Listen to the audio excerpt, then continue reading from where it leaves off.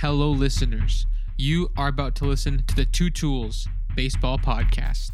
This is a show for any and all baseball fans and is led by myself and my co-host, Travis.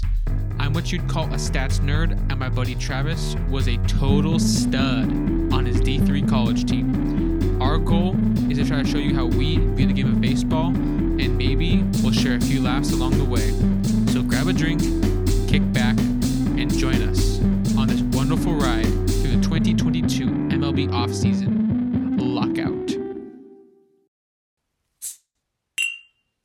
What's going on, everybody? Welcome back to another episode of the Two Tools Baseball Podcast.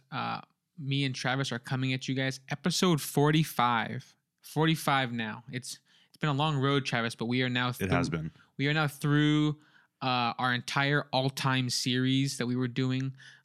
We went through every team, every division, both leagues, and then the whole MLB, making our all-time teams. It was a really fun exercise, and we gotta kind of get into some research, which was really fun. Kind of a different step from what we usually do, which is more like news-based and like. And if you think those episodes are long, I mean, you're gonna be in for one today.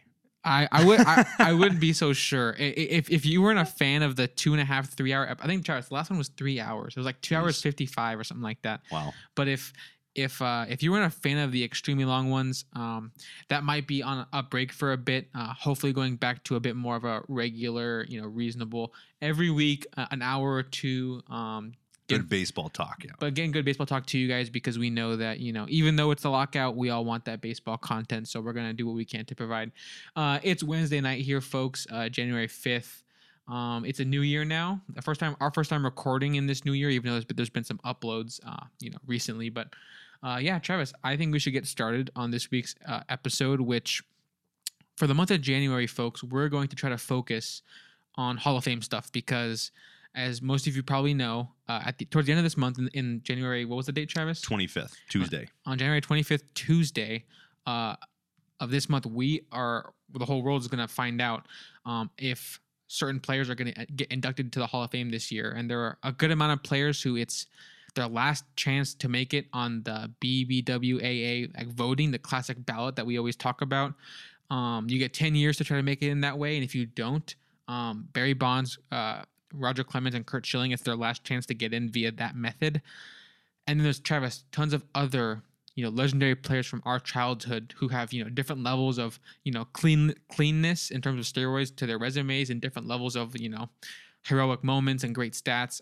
Tons of new faces on the ballot. We get to discuss that. So, Travis, every week we're going to give the folks something different to kind of think about in terms of Hall of Fame stuff. So, at some point we'll do an episode about like some Hall of Fame snubs. At some point we'll kind of break down who's on the current ballot and give our thoughts on that. But Travis, just for this week, we're going to kind of get kind of an easy start on the Hall of Fame talk and just try to get, the listeners just kind of in the Hall of Fame mindset. So what I've done, Travis, we've already, previously, even before we did those all-time teams, you and I both did like a Hall of Fame breakdown of active players who already have 10 years of service time. Do we think they'll make the Hall of Fame? So what is going to be different this time is a lot of these players I'm going to talk about are guys who have not made that 10-year minimum. So these players we're going to talk about, they don't currently qualify for Hall of Fame technically, but they're just kind of names, and it's going to be a bit more of uncertainty. Like I feel like in that last conversation, Travis, Trout, Verlander, Kershaw, Pujols, we know. They're going to be in the Hall of Fame almost certainly, unless something crazy happens in terms of like, you find out they're cheating or something crazy. But more or less, those guys are locks.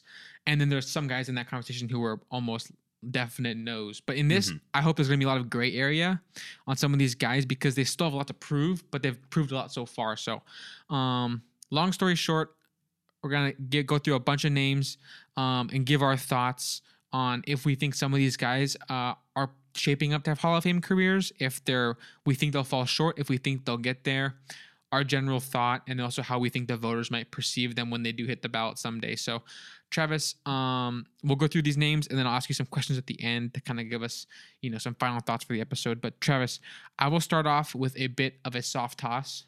One of the easier ones on the whole list is probably going to be Mookie Betts. So Mookie Betts, Travis, We didn't talk about him in that last episode because he had not reached that 10 years of service time. But I would say out of everyone who does not currently have 10 years of service time, he might be the biggest slam dunk.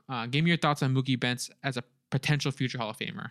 Yeah, right now 8 years in the league, 6 with Boston, 2 with the Dodgers. Going to spend, I think, the next 12 years with the Dodgers. So he'll have more years underneath the Dodger if he doesn't get traded. But of course, a player like Mookie Betts, you don't really trade him. Unless you're the Red Sox. Unless you're the Red Sox too often, especially with the money that the Dodgers have, and the way that we know they'll probably be competitive for the next decade. They'll definitely be utilizing Betts' talent for the next 9-10 years. So Mookie Betts right now, Alex, I think he's definitely easily on the trend and on the track to be a Hall of Famer. You look at some of the numbers. He has an MVP to his name. Every single year, he is up there for Gold Glove, Silver Slugger, putting up monstrous numbers. I think we all kind of fell in love with the way that Trout performs. We're not going to get a Trout every 10 years. Mike Trout's a guy that will come every century almost. And so with what Mookie Betts has been able to do for his career, insanely special. 890 OPS, 134 OPS plus throughout his career, tons of Gold Gloves. And also the big thing for him is also the WAR. The WAR is completely stacking up year after year. Last year he had a down year. 2021 was not his best year that we've seen Mookie Betts play. He still had a 4.2 WAR. He still had a 128 OPS plus. He still performed very, very well if you look at it as like an average ball player. So we know he can do better. I think he'll have a good rebound in 22, but right now he's at a 50 WAR career. I mean, you look at what he's trending at. He's only 29. Exactly. That number could get really high, Travis. Exactly. You look at what he's trending at. He can look. It almost looks like he could be an easy 90 WAR guy when his career ends. And honestly, if you get past 70, you get past 80 WAR, it almost feels like you have a certainty of almost a slam dunk in the Hall of Fame. Mm-hmm. Maybe not a first ballot, but it's definitely in those 10 years you should easily get in there. So I think right now, we can easily see that Mookie Betts is going to be a Hall of Famer when his career is over, as long as at least he continues on the path that he's on right now and doesn't have maybe like a huge Andrew Jones dump off at like 31. But I don't really see that happening. Playing in LA, playing for the Dodgers, you're really probably not going to have too much of a I would say a decline. And we saw him in 2020, and he had a magical year that year, finishing second MVP. So for me, Alex, it's a pretty easy pick. I think he'll definitely be a Hall of Famer one day. Yeah, that was perfectly said. You broke that down very well. I completely agree with pretty much everything you said. It would take a really crazy downturn for him not to make it. I think it's almost a lock at this point, as long as he doesn't retire tomorrow or something like that. Definitely. As long as he gets to 11, 12 years, even if it cuts it short, which he probably won't, because he's I feel like he's built to last, because he's he's a defensive player and he can hit the ball for contact when he needs to. He doesn't really rely on the power. Doesn't really rely on a lot of the athleticism, even though he's very athletic and coordinated. He plays bowling and darts and all this other stuff. I know, you're right. Yeah, he can dunk, I think. But all that aside, I think his skills will kind of be able to stand the test of time and stand up against age for at least several more years. So yeah, and I'm also looking now as he's signed through 2032. So I mean, that's pretty nuts. He's got tons and tons of years left. The WAR is only going to get better. And as we see now, we see a lot of voters, they are looking at WAR. They're looking at WAR in a lot of their voting and the style they vote. So the more you see that in 10 years, I mean, WAR could be one of the biggest things that you look at when you determine a player's, value and you look at their career. A 50 WAR right now, I mean, there are greats in the Hall of Fame that have a 50 WAR. Yeah. And right now he's at 50 WAR and he is 29 years old. Pretty special kind of player. Yeah, I like how you brought that up too, because the voters are going to be evolving with the game, right? Yep. In 10, 20 years. I might bring up a player, Travis, later on that's still in his early 20s. When he hits the ballot, it's going to be over 2 decades from now. So those voters are going to be different than the voters today, of course. And they might take a new school mindset, looking at lots of advanced stats like WAR, WRC plus or OPS plus, more so than just home run total, hit total kind of stuff. But I mean, that pretty much covered Betts well. We kind of know what we're getting with him. It's a really good ball player. A top 2 ball player of the last decade probably. So, Travis, moving on now. Another guy who feels like he's in a great spot, but definitely deserves some conversation, is Jacob deGrom. deGrom is a player, Travis, who we both talked about him a lot this last season, but there's been an injury bug, right? There's been an injury concern this last season. Hoping that he's able to kind of get through that and rise above that. Another factor is that if they can add DHs to the National League, that might even help him even more in terms of staying healthy. I'm kind of focusing only on pitching and keeping his arm healthy versus the rest of his body. But Travis, I guess give me your initial thoughts on DeGrom and how he might compare to other Hall of Famers who had, because he's not like a traditional like Kershaw, Verlander, Greinke track where they kind of started really young and have this longevity. He's all about like he kind of really got really good in his late 20s, early 30s almost, and that's been his peak in his like early to mid 30s, and he's already kind of getting up there in age where I don't know how many seasons he'll last as an elite pitcher, just because he's already like he's like Kershaw's age, which like you think of him being a much younger. But give me your thoughts on DeGrom and how he might trend for the Hall of Fame. Yeah, and right now I'm looking at it. He has spent 8 seasons in the MLB, all at the Mets. Started at age 26, so really honestly an old age to start and crack into the MLB. That's something you don't see, especially with someone that's as good as he is. And right now he is 33 years old. He'll be 34 June 19th. So pretty much halfway through the season, he'll turn 34. You know what? Honestly, I can see a guy like DeGrom pitching well into his 40s. I can see him going into, almost kind of like a Verlander, but almost like I'm not going to say Nolan Ryan, but I kind of am. Yeah. when it goes into 45, I think some pitchers definitely can go and last well into their early to mid 40s. So I think DeGrom could be someone like that. He's not going to be a guy that's going to have the crazy amount of wins. I mean, for how good he's been, 77 wins in his career, and honestly, that is just totally responsible. Blaming on the offense. I mean, we've seen prime DeGrom, 2018, a 1.70 ERA. He went 10-9 that year. I mean, that right there in a stat is just ridiculous. I saw some other fun little things on Twitter where they did stat lines and projections, and they were just saying if every time the Mets offense, every single time I think that DeGrom went out there, if the Mets offense put up 3 runs every single start, I think DeGrom one of these years would have had like 30 wins. Yeah, I think I saw that too. It was like he'd be like 32-1. It would have been a season that we haven't seen since Walter Johnson, Christy Mathewson. 30 wins in a season, that would be outrageous. But I think right now he's definitely on track. I think he is in a class with him and like Mike Trout. I would honestly say Mike Trout because I think of how dominant he's been. It's been stupid. I mean, we look at 18 and 19 as 2 years back-to-back Cy Youngs. 2020, kind of a crazy year. Finished third in Cy Young, but also I have no doubt that he would have finished first if it would have been a full season that season as well.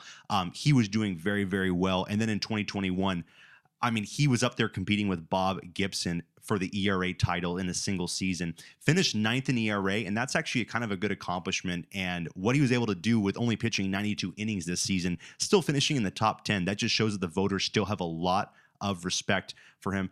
Alex, I think he's one guy, along with Mike Trout, that this next season, when it comes down to sports betting and sports gambling, those are 2 guys that I would definitely keep an eye on because I think they are going to have huge rebound years. I think with 2020 and 2021 with being injured, I really look forward to 22, them getting back into shape, back into form, and really having almost a career year. So I think, of course, he's another guy slam dunk for the Hall of Fame. He's been so good. I really, honestly, I have such high respect for him. And I think, honestly, on the list we made for the All NL East team, he almost made my All NL East division team, just for how good he was. But yeah, I mean, really, time will tell. If he gets injured tomorrow, then of course, and if he gets injured and doesn't play again, that will be honestly a really big shame. And he'll be one of those guys that will be kind of on that big snubs list of MLB players that you could literally just make a huge argument for. But everything that he's trending towards, I really think he'll be a Hall of Famer. I think there's really no doubt about it. He has been the best pitcher for the last 4 to 5 seasons. I think everyone can agree on that. Yeah, well put. There's one comparison I want to draw between him and another pitcher who's not in the Hall of Fame. And I think their careers will end up different, but there's a chance they end up very similar, and that is Johan Santana. So Johan Santana, for those that don't know, pitched from the year 2000 until 2007 with the Minnesota Twins, and then from 2008 through 2012, he pitched with the Mets, and he only pitched for a 12-year career. And I think the voters at that time, Travis, really did not like the low amount of career innings pitched, only right above 2,000, and only being in the league for 12 years, pretty much retired after his age 33 season. So I guess, Travis, I would still think that DeGrom would have more upside over Johan because better peak seasons, better peak ERAs in certain seasons. Yep. I believe both currently have 2 Cy Young awards. Yeah, 2 Cy Young awards for Johan and 2 for DeGrom, and so DeGrom has a chance to really surpass him if he adds another one of those, adds a couple more, good ERA seasons. But the career WAR for Johan is 51.7 in just 12 seasons, which is really crazy. Like, he really put up big numbers in those years. Some of his best seasons, Travis, 8.7 WAR, 7.2 WAR, 7.6 WAR. That's in 3 straight years of just dominance in that American League at that time, which is super impressive. But I think Big Bartolo Colon actually took one of those Cy Youngs that one year. He did rob that 05 one for sure. Bartolo, an angel. I like that he brought success to the team, but I don't think he deserved that award. Either way, DeGrom for sure has a chance to surpass Johan's legacy. I think he will. But DeGrom right now, he retired in like 2 seasons, and they're both kind of, okay seasons for his standards. He's currently at 43.4 WAR, so he still needs like 8 WAR or something to catch a guy like Johan. But which he can do in one season. Which he is crazy. could with a one like MVP level season. He could definitely do that. But it's just very interesting how I guess if you don't get like the high career season number, like some voters might snub you, and it's just kind of stupid. Yeah. Like, I think Johan, in my mind, he should be a Hall of Famer. If you get 50 plus WAR in 12 seasons, it just kind of shows me you could have got the 60, 70. You just chose to retire early, and you were just kind of done. You were tired of injuring your arm constantly, and it's a big toll to be in the big leagues for all those years. But anyway, Travis, I think we talk about DeGrom plenty, so we can probably move on here. The next name I have written down here, Travis, is someone who is still pretty young and has a lot to prove. But I just kind of want to gauge your thoughts on how he ranks amongst other people at his position in the Hall of Fame. That's going to be Jose Ramirez. So Jose Ramirez, Travis, is someone who, like I said, he's still a lot younger than guys like Betts and DeGrom, has more to prove. But I think at the third base position, I think that, I don't know, I feel like the Hall of Fame is a bit light there. And that's why there's guys like Scott Rowland, Travis, who I'm really pushing to be in the Hall of Fame. We'll talk about that later in the month. But I think that just based on the fact that third baseman, you look at the all-time third baseman in the Hall, I think that there is room for guys like Jose Ramirez. Has more to do, but give me your thoughts on Jose as it stands right now. That's interesting. Yeah, now it definitely starts getting into the tougher ones. I think Betts and DeGrom were pretty easy. Right. Yeah. Hopefully we get some more discussion here. Yeah, and man, that is a good one because Ramirez. I would like to say so because I think as a fan like you and me, I think we definitely know a little bit more than the average fan. I mean, you can definitely tell from the last all MLB team that came out this season with Austin Riley winning third base. I think we both knew that was kind of atrocious for Ramirez to be left out of even the honorable mention team. It went to Devers, but with him, I think right now he's kind of just in this dark area of playing in Cleveland right now is not a very good bright spot. They haven't really been a winning team. I guess 2020 they made the playoffs, but really, I mean, they literally were one and done kind of by the Yankees. They really didn't have a shot. I don't even think they won a game. I think the Yankees swept, but I think the last going back to his page, 2017 18, back-to-back years finishing in the top 3 of MVP and also Silver Sluggers. But I don't know. I just don't feel like people really, they kind of brush those seasons underneath the rug and they're just kind of not really focused on that kind of stuff. Jose Ramirez, I mean, literally, it's crazy how much power and also how many stolen bases he provides every season, which, you really don't realize until you look at the stats. He'll be an interesting one, Alex. I mean, right now am going to say no. I just think that the voter right now will not appreciate really what he does. I mean, I think they're going to look at some of these percentage stats and say, oh, 278 batting average, that's good, but we just don't think that's going to be Hall of Fame elite. On base is a 354. That's good, but we don't think that's going to be, almost MVP, or I'm sorry, Hall of Fame numbers. And then the slugging is dipping down almost below 500 right now. It's at 501. So you're still looking at a really good ball player, but I think that, not really, I guess, high on the WAR yet. He's at 34.3 WAR. Just had a great year this season at a 6.7 WAR. I think it honestly might have even been a career year at WAR. Actually was not. He actually had back-to-back 17, 18, back-to-back 7 WAR seasons. And then, of course, 19 was only a 3 WAR. And then 2020 was a 2.4 WAR. So, of course, that's not really a down year because of the shortened season. But I think he'll need some help. And I think, honestly, a new setting, a new team, a team that's probably ready to win right now, even playing in New York. I think, honestly, if he was playing on the Yankees, you could honestly say it looks like a slam dunk. I just feel like, honestly, playing in some markets really lowers your chances. And it's a really sad thing to say, but I feel like playing in Cleveland and just not being a team you watch all the time, it kind of definitely diminishes his chances. Right now, I'm going to say slightly no. Okay. Yeah, that's very fair. Good assessment. So currently, Jose Ramirez sits at 34.3 career Baseball Reference WAR. Obviously, a lot of room to grow. He's only, I think, 29, if I'm not mistaken, which, he's due for a big contract. And I think a year from now, he can sign a big one and probably goes to a good team, or goes to at least some team that will, spend big bucks on him, which I don't think is going to be Cleveland. We'll see. But yeah, Travis, I do think that kind of what you're describing about him changing scenery and continuing to produce, I think it's very likely for him. Obviously, it's not a lock. But currently, Travis, I think based on other guys who are around his kind of career production, it's kind of interesting. Like, when I say guys like Eric Chavez and Troy Glaus, those aren't Hall of Famers, but he's only a couple WAR behind them on the career, and he's only 29 still. So he's gonna like blow past some of these guys who are like non-Hall of Fame third basemen who were like multiple time All-Stars or like got MVP votes. He's gonna blow past those guys. So I think in not too long here, he'll be like above guys like Ryan Zimmerman. He'll be above guys like, he's kind of on the tail of Manny Machado. Actually, he's about like 10 WAR behind him, as well as Arenado. So like, if he can kind of chase down some of those guys, I think he's definitely putting himself in a really good spot. I think he ages well with the, he's kind of a 5-tool player. I don't know if he has, great defense or great speed, but the base running is definitely good. And it feels like he's always able to kind of be good no matter what is the meta, no matter what is like the dominant thing. Like in 2019, Travis, it was all about power in baseball. Yep. All these home run records are getting broken. He was really good. A little bit before that, he was really good. And then ever since then, they deadened the ball. And this season, he's still really good. So he's not like a Yelich where it's like these crazy high peaks and these crazy low lows, or like a Bellinger type. He's more like, I'm going to be good every year. I'm going to put up 5 WAR every year kind of thing. And I think if he keeps that going, he's in a good spot. I'm going to lean yes. That could be biased because I like him as a player as well.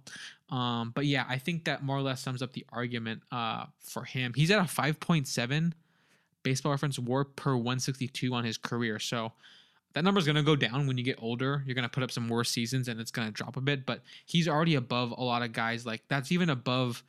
I'd actually tie with Manny Machado, and it's 0.1 below Nolan Arenado. So he, on like a rate basis, is about as valuable as those kind of guys. And we think of those guys as almost like they're on a very good track, right, for Hall of Fame. Yeah. But Jose Ramirez is kind of a few years behind them. You'd almost say. But and one thing I'll add too is, he's in a league right now with, when it comes to the third base spot, he's in a league with Bregman, with Chapman, with Rendon.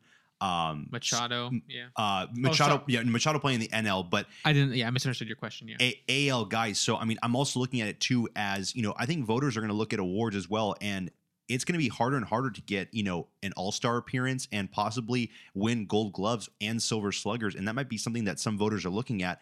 And as you go down your list in your career and you get older, you're going to look and say, hey, I didn't really see any Gold Gloves. I only saw 3 or 4 Silver Sluggers at the third base spot. No MVPs.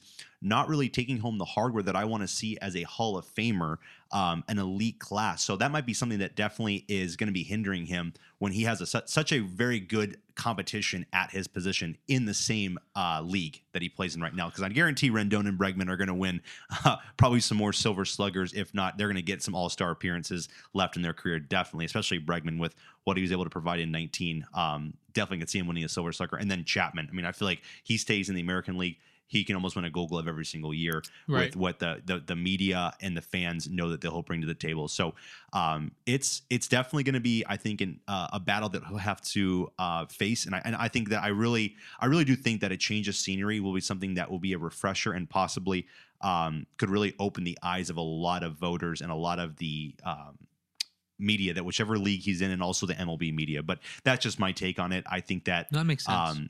It's, the Hall of Fame is kind of it's a little bit of an unfair I feel like group and fraternity to be a part of, because there are certain unfair things you look at and it's just kind of, they set a high standard. Exactly. And I really appreciate that. I like the high standard, but then again, there are guys right now on the ballot that we'll talk about in later weeks that I still don't understand what people are thinking or voting on. So and I think third base is a good example of that, Travis, because there's only 15 third basemen in the Hall of Fame. This game has been around for 150 years plus.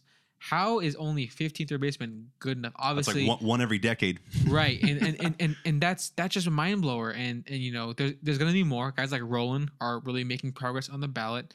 Some guys definitely could make the Veterans Committee. Dick Allen is listed as a third baseman here on Baseball Reference as a primary third baseman. So if that's the case, then he'll probably make it in some point. But Travis, like, there's just a lot of good names like Sal Bando, over 60 career WAR, not in the Hall of Fame. Greg Nettles, almost 70 career WAR, not in the Hall of Fame. Roland, of course, not in the Hall of Fame yet, but probably will be soon. But there's these guys who are, Jose Ramirez could probably get in this kind of conversation of those guys. And if they didn't make it, will he make it? It makes it kind of hard to say. But I'm of the opinion that if a position is kind of weak, whereas there's not a lot of representation, then maybe we should increase that by letting some more people in. But we'll see how that goes, Travis. We can probably keep moving on now.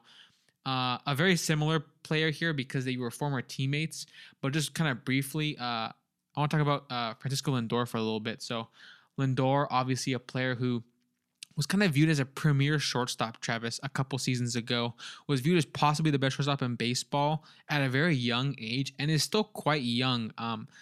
But I think in the last season, 2 seasons, the discourse has kind of shifted away from him being the best shortstop. He's now probably more kind of regarded as like maybe the 4th best through like the 6th best, like somewhere more in that range. He provides great defense, and he's gonna have some pop in the bat, switch hitter.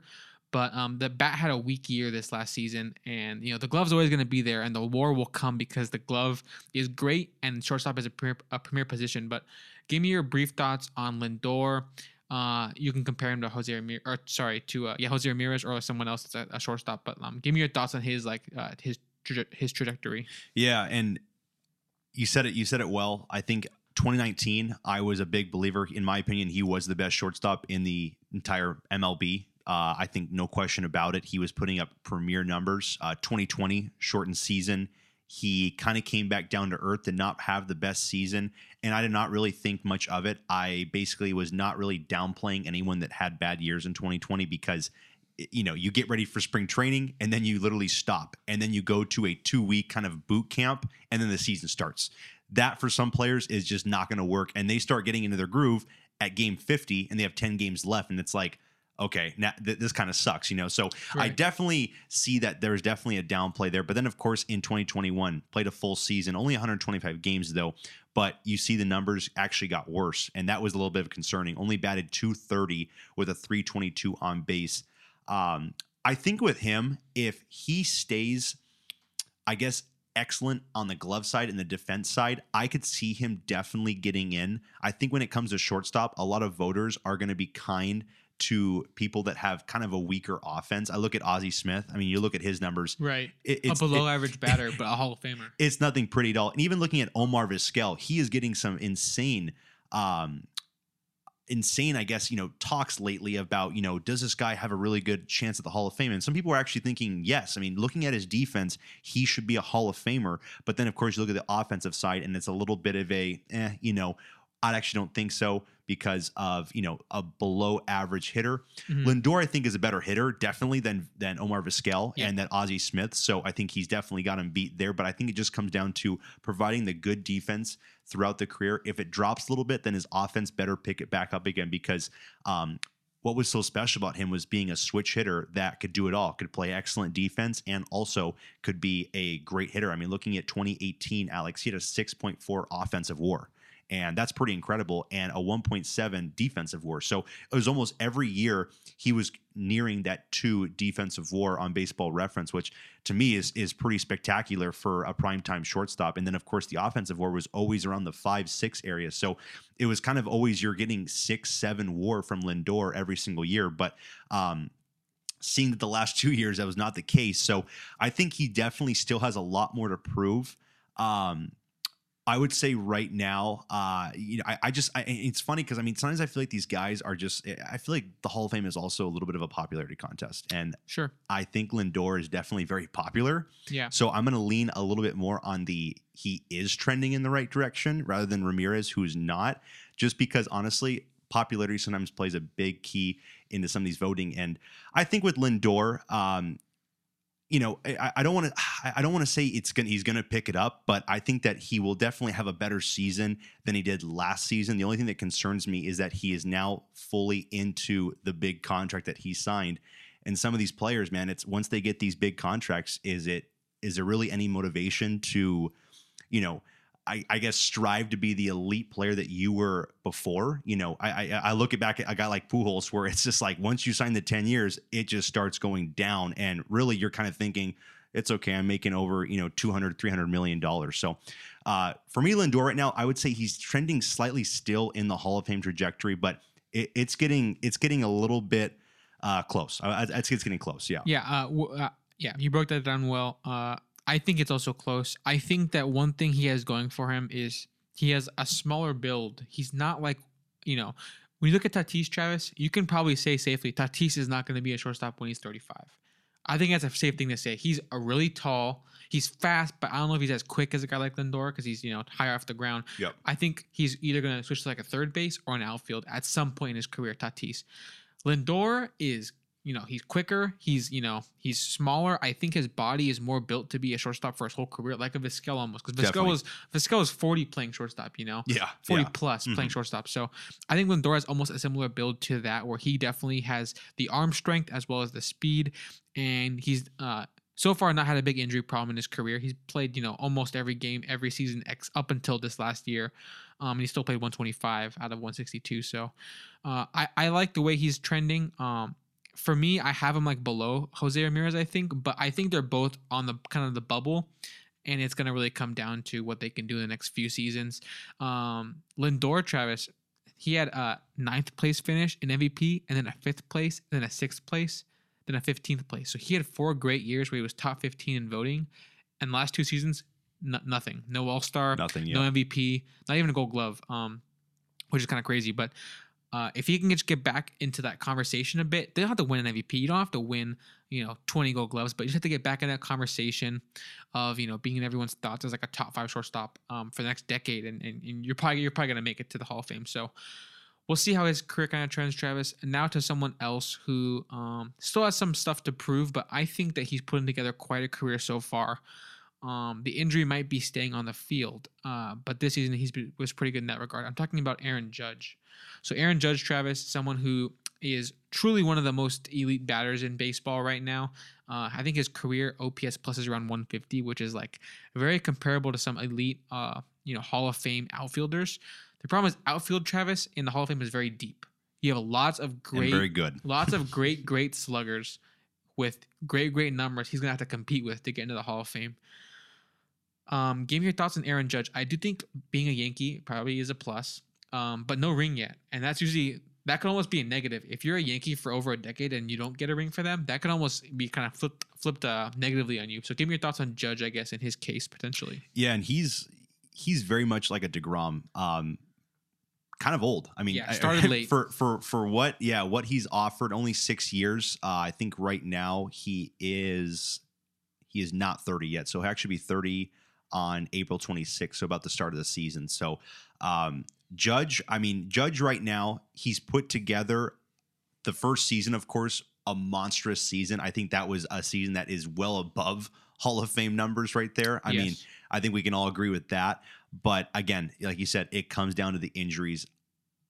It really is going to be interesting because right now, I think he is still in that neutral area where he has the talent to be the Hall of Famer. And I think he's every skill that he has is Hall of Fame worthy. That's what I'll say too. Yeah. It just comes down to, can you be on the field? Can you help your team win? I wouldn't say that because Mike Trout is a guy that literally has not won a playoff game, but he's a hands down Hall of Famer. So it's funny how in basketball you look at team success, you look at player success in the playoffs. Yes. That's a big factor in Hall of Fame. With baseball, you kind of can brush that aside. It takes a lot of different factors to get to the playoffs and to win. But with Judge right now, I would definitely say I think he is still trending in that top area because he still is. This past season, I think the season was honestly it wasn't his best by far. I think he still has seasons that will be better than this one. Still finished in the top 4 in MVP, still won a Silver Slugger, still honestly was one of the top MLB players. I think he was all MLB first team, if I'm not mistaken. Okay. I think you were, because I think you had him on your list, and then he actually did win for all MLB. So I think he still is getting the popularity vote as well as still being a proven talent. The biggest thing, Alex, is just it's the health, and that is what's going to determine if he's going to be in Cooperstown or not. I think when it comes to the entire skill set, like I said, it is all Hall of Fame worthy. It's just health, and it's going to be interesting too. Next offseason, he will be a free agent. Yes, and honestly, it sounds really weird to see if the Yankees would let him walk and not do anything about him, because you get a full good season of Aaron Judge, you're getting to a guy that's going to near 10 WAR. I mean, you're getting almost an all-time great single season performer, but you're also going to be paying a guy a lot of money. And if he's only playing 30 games, not even 100 games in a season, then you're going to be looking at, okay, what do we got to do with this guy? I think he'll definitely stay in the AL because I guess we don't know yet with the DH thing, but I was going to say, I think that he'll definitely become kind of part of a DH right fielder. But the thing that's so unique is his defense is so good, and he's got a huge arm, which is, why would you keep that guy out? And so I think he's definitely still trending for the Hall of Fame. I think it just is health, and that is the biggest thing. Honestly, with what he was able to do this season and what he was able to do in 2017, I mean, right now you're looking at a guy that probably easily could still hit 400 home runs, maybe even 500 home runs. He's got 158 home runs. It's not a lot comparing to what his age is right now. but he could go 40 a year. You're right. For the next 5 years if he's healthy. And you're so right that he can do something like Nelson Cruz, where he just goes 40, 40, 40, and then you're right there knocking on 500. It'll really just come down. It's going to be interesting because, I mean, right now only 571 hits, and I feel like, Hall of Fame, I feel like a lot of guys look at, does he have 3,000 hits? No. Okay, I don't like that. And does he have 500 home runs? No. Okay, I don't like that. They have these certain milestones that if you don't hit, I don't even want to discuss you anymore. So I don't think, of course, the hits will be anything he'll be coming close to, or the RBIs. But when it comes down to the home runs, I think he can definitely still be a 400, possibly 500 home run guy. It's just the health, man. This guy needs to stay in the lineup and stay healthy, and he'll be super, super productive. I mean, looking at his numbers this year, it's still really shocking what he put up, and it was still a very good season, top 4 MVP. Just got to be in the lineup. Yeah, I completely agree. I almost see his career trending possibly a bit like a Bryce Harper, maybe. I think he could get another MVP in a couple years here if he just, or his first MVP. Sorry, yes, of course. He finished second to Altuve. I do think, if you look at it, it's crazy that a 5'6" guy beat it over him. I think that, I'm ignoring the cheating completely. I think that there's a really good case for Judge. The OPS plus was 171. That's obviously going to be, MVP level stuff. You're playing great defense out there. He had what was it here? He had a 8.0 WAR, which is monstrous, good enough for a Rookie of the Year, but not an MVP. So Travis, you're right. I think he could get his first MVP in a couple seasons here, which would be kind of his second monster year, right? Like his second, I kind of view Bryce Harper's career as like a huge, a good to start out, but then a huge peak in 2015, and then it kind of went back down, and then a huge peak in his later on. I think Judge could do something kind of similar, and they're both outfielders, so I kind of made the comparison. But Travis, I think that Judge, like you said, will come down to staying on the field. I think the Yankees extend him. I think he's a Yankee for life. There's no way to know that for sure, but just based on, I guess, the way he's received by the fans, he's really beloved, and he puts up crazy value. I mean, even though he's only played a career 572 games is not a lot at all, but he's at a 26 WAR. So if he just, if he can just be, relevant and playing the game of baseball, he's going to get 130 games. That's all we're asking. Yeah, 130 games a year for the next decade. You're going to be at 50, 60 something more, maybe more than that. So, yeah, I think that he is trending for the Hall of Fame. I think he will probably make it someday. It will come down to staying on the field, like you said. Let's keep moving, Travis. Someone else who is kind of I wouldn't say that similar, actually. This is also an outfielder who, for a while, I thought was the second best player in baseball. The last 2 seasons, he's proved that it's not the case. That's going to be Christian Yelich. So Yelich, Travis, I would say, first of all, I'll just say that I like him a lot. I might have a bit of a bias for him. I do think he is bound to bounce back at some point. But the last 2 seasons were very rough for him. In 2020, a 110 OPS plus.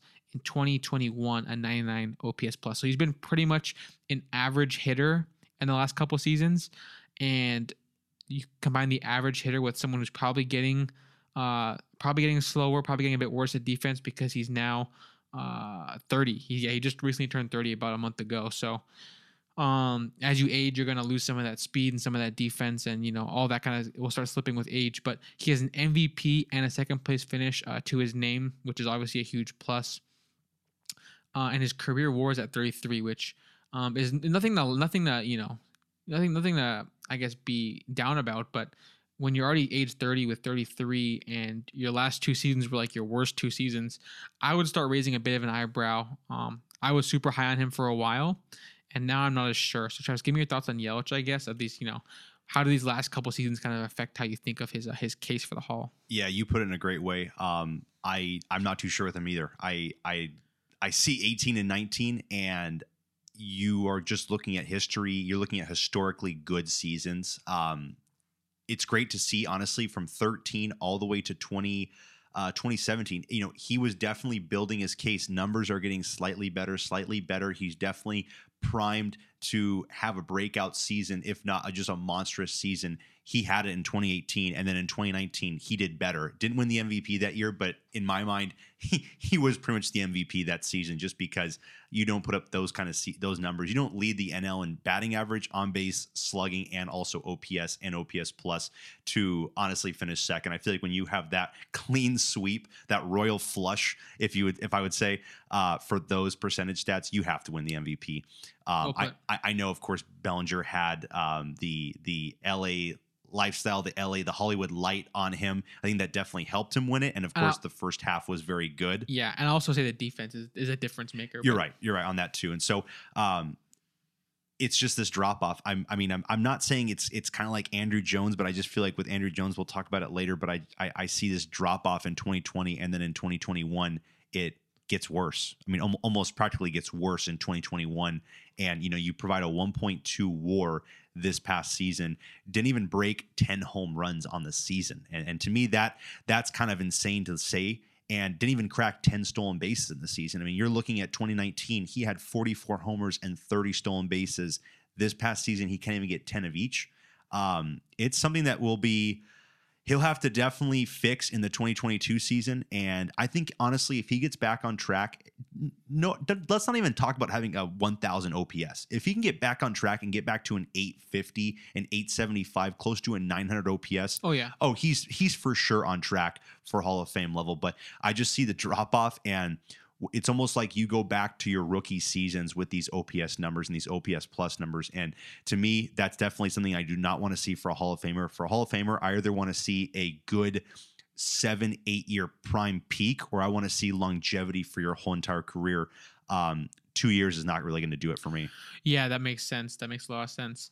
I guess I would ask you this too.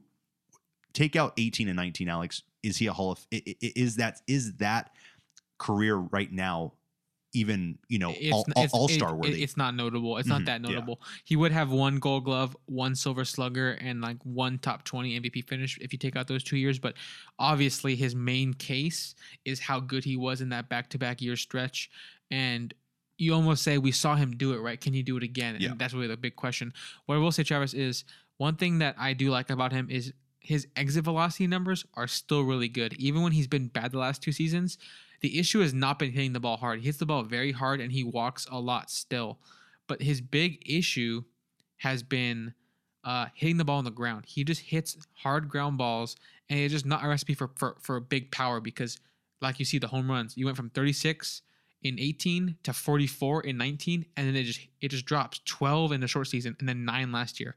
He stopped hitting home runs because he's not hitting the ball. The launch angle has been terrible the last couple seasons. I think that there could be an adjustment to go back to the way it was because we saw him do it, and he's not like worse, strength wise. He still has the pop. I do believe that. And the speed is not bad still. It's going to be, above average. It's going to come down to getting that ball in the air again and kind of fixing your swing and figuring out what you need to do to return to form.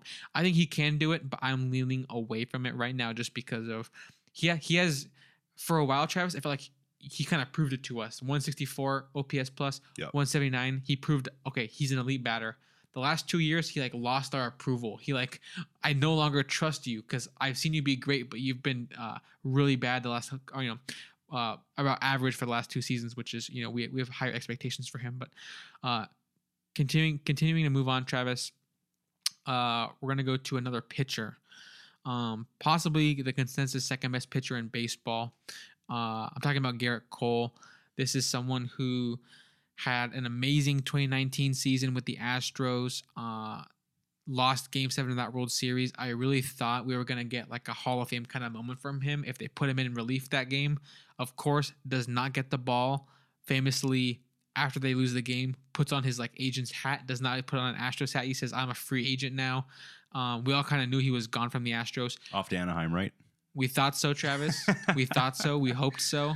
Went to the Yankees. Still haunts me to this day. Went to the Yankees, of course, Travis. And as a Yankee so far, has been good, I will say. Has not done 2019 again yet, but he definitely could.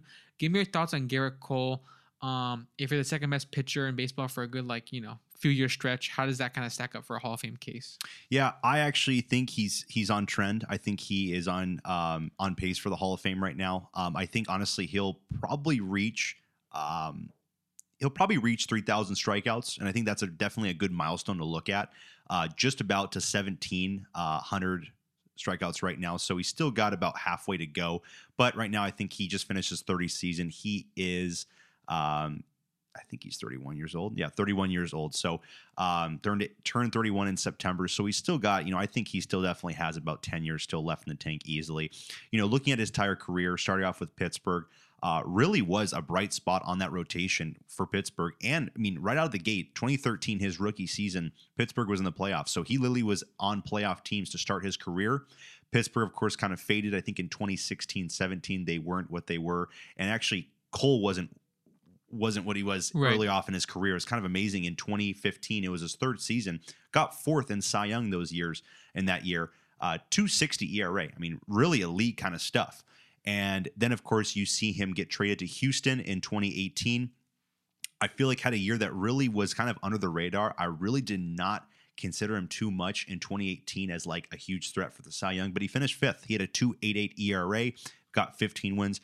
2019, that is when you get the dominant Garrett Cole, 326 strikeouts. That is the most in MLB that season. Pitched well over 200 innings pitched, a 2.50 ERA. That is the most that is the best in the AL with 20 wins. I think he went on that streak that he didn't lose a game from May till game 1 of the World Series. Right. And so it was honestly pretty remarkable what he was able to do also in the playoffs. So I think he's still on track. 2020, again, I think people said he kind of fell off, but still a 2.84 ERA. I know it's short, but he still finished fourth in Cy Young.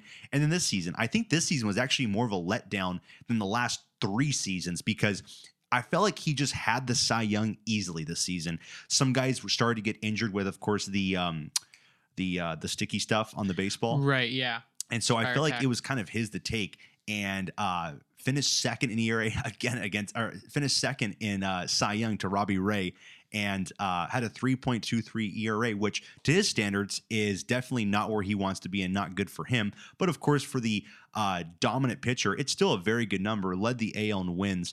I think every season he still has bright points to add to his career. So I think honestly, he still is a pretty good case for a Hall of Famer right now. I think when you look at the last 4 seasons, he's, if not a top 2, he's a top 3 kind of starting pitcher. So I think the prime for the last 4 years has been very, very good for Garrett Cole. Yeah, I'm pretty much on pace with what you're saying. I agree the last season was not what he was hoping for, because if he just kind of balled out the last couple months, he would have got the award, right? Like Definitely. it was at the beginning, people were saying Cole was like second place to like Lance Lynn. Lance Lynn falls off and kind of gets replaced by Robbie Ray, but like Cole was right there, second place almost at the beginning of the season in the running, and at the end of the season he was finished second place as well. I do think that if he doesn't get his, people might not know, but he had like a hamstring injury late in the season, and people kind of say he choked in the playoffs. I think he was playing hurt, and I think he's the kind of guy who wants to be out there no matter what. Cost it for his team in the wild card game, of course, but that just one game is not going to determine your legacy. I do think that he is due for another crazy season at some point. If you just look at Travis's 18, 19, 20 season just combined, I mean, it's just really, really great. Obviously, one of those seasons is short, but he's pretty much out there, every game. He's in the rotation every start. He's, pitching at a well above average level and, an ace level essentially for a several year stretch. And then even though last season was a bit of an underwhelming thing, I mean, you're still second in Cy Young in the American League. He's definitely going to be a front runner going into the next couple seasons. It'll probably be him and Glass now as like the big name, I guess, threats for that Cy Young award going forward. And I think some of his advanced stats are still pretty good. They're very good, yeah. So, I mean, I think if most guys that like the advanced stats, they're still going to say Garrett Cole is still one of the top dogs. And of course, some of the other traditionalists that are going to look at some of the older stat numbers are still going to say numbers are still really good. So yeah. I think both parties definitely would come together and agree with Garrett Cole. That's a great point because, yeah, his FIP is good, and his his xERA, those kind of like Fangraph stats, they're very good. They were better than the Cy Young winner Robbie Ray, which is why some people gave some first place votes to Cole. But Travis, like you said, some of the traditional stats, he gets tons of strikeouts. We love that. Mm-hmm. Even strikeout percentage for like Fangraphs people, they love that too. The strikeouts per 9 is really good. Does not walk too many guys. Gives up a home run every now and then, but that's no big deal in this kind of era. So that pretty much wraps up Cole. Travis, moving on to a guy that you like a lot. You're a guy, I would say. I think when I think of corner, when I think of this player, I think of Travis. He's gonna be Nolan Arenado. Of course, was Mr. Rocky for a good stretch of years. Gets traded to the St. Louis Cardinals and has, I would not say a bad season, just has kind of a middle expectation season. He did not overperform, but he did not, he still was an all-star. He still got consideration for different awards. Was still a great defender, of course. Travis, give me your thoughts on Arenado's Hall of Fame trajectory, his pace. How do you think this change of scenery might affect his Hall of Fame status? Because at Coors, he's racking up the homers, racking up the extra base hits. Mm-hmm. That's going to slow down when you leave Colorado. Definitely. Give me your thoughts on his case going forward. I I don't want to be favoritism, but I still think, he's still on a pretty good pace. I think, every year of his career, yes, every season, Alex, he's won a Gold Glove. So That's literally crazy. Is going to be one of the best defenders when his name is on the ballot, and probably one of the best defenders besides Brooks Robinson for the hot corner. If you want to include also Mike Schmidt, he was a great defender there too. But probably those 3 third basemen are the best defenders in baseball history. You could definitely say for third base. So I think he'll definitely get in right now, looking at 269 homers and 296 doubles. So honestly, looking at him, you could possibly say he'll definitely be 400 doubles, 400 home runs. Right now, I don't quite know if he still has kind of what's left in him to get to 500. I thought, honestly, early on in his career, he definitely was 500 trajectory. I mean, 42 home runs, 41 home runs, 37, 38, 41. He was literally almost hitting 35 to 40 home runs a season. That was incredible. I mean, that was really incredible. Also, the batting average numbers were still very, very good. Right now, 288. I definitely think that'll be one of the biggest hits as he is playing his career in St. Louis. I think, honestly, he can get down probably in the 260s for a career batting average when it's all said and done. That will also affect his on base. And the slugging, I think, will take a slight hit. His OPS numbers, I think, will definitely be going down. Could finish at like an 850 OPS. But I think when you look at the glove, that will be the big factor in getting him in, and also providing the counting stats, the RBIs, the home runs, the doubles, the hits. I think all that stuff will still be at a very good level and a good pace.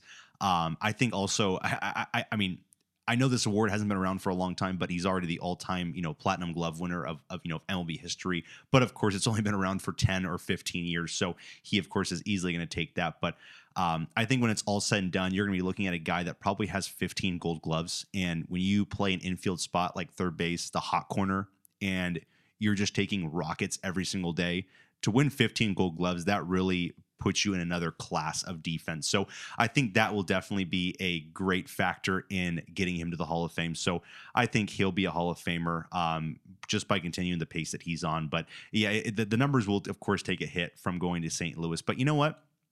I think that playing in St. Louis will also add a bit of an elevated play for him as well.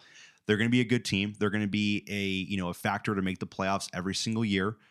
So I think that having that level of success will also help him play as well. I just hope he doesn't play like he did in the wildcard game, because I think he struck out 2 or 3 times, and I don't know if he was even seeing the ball that day. So a trip back to LA was not nice to him, but I think he definitely is on pace. He'll be a guy that, honestly, I don't think he'll never win an MVP. I don't think. I think it's kind of funny.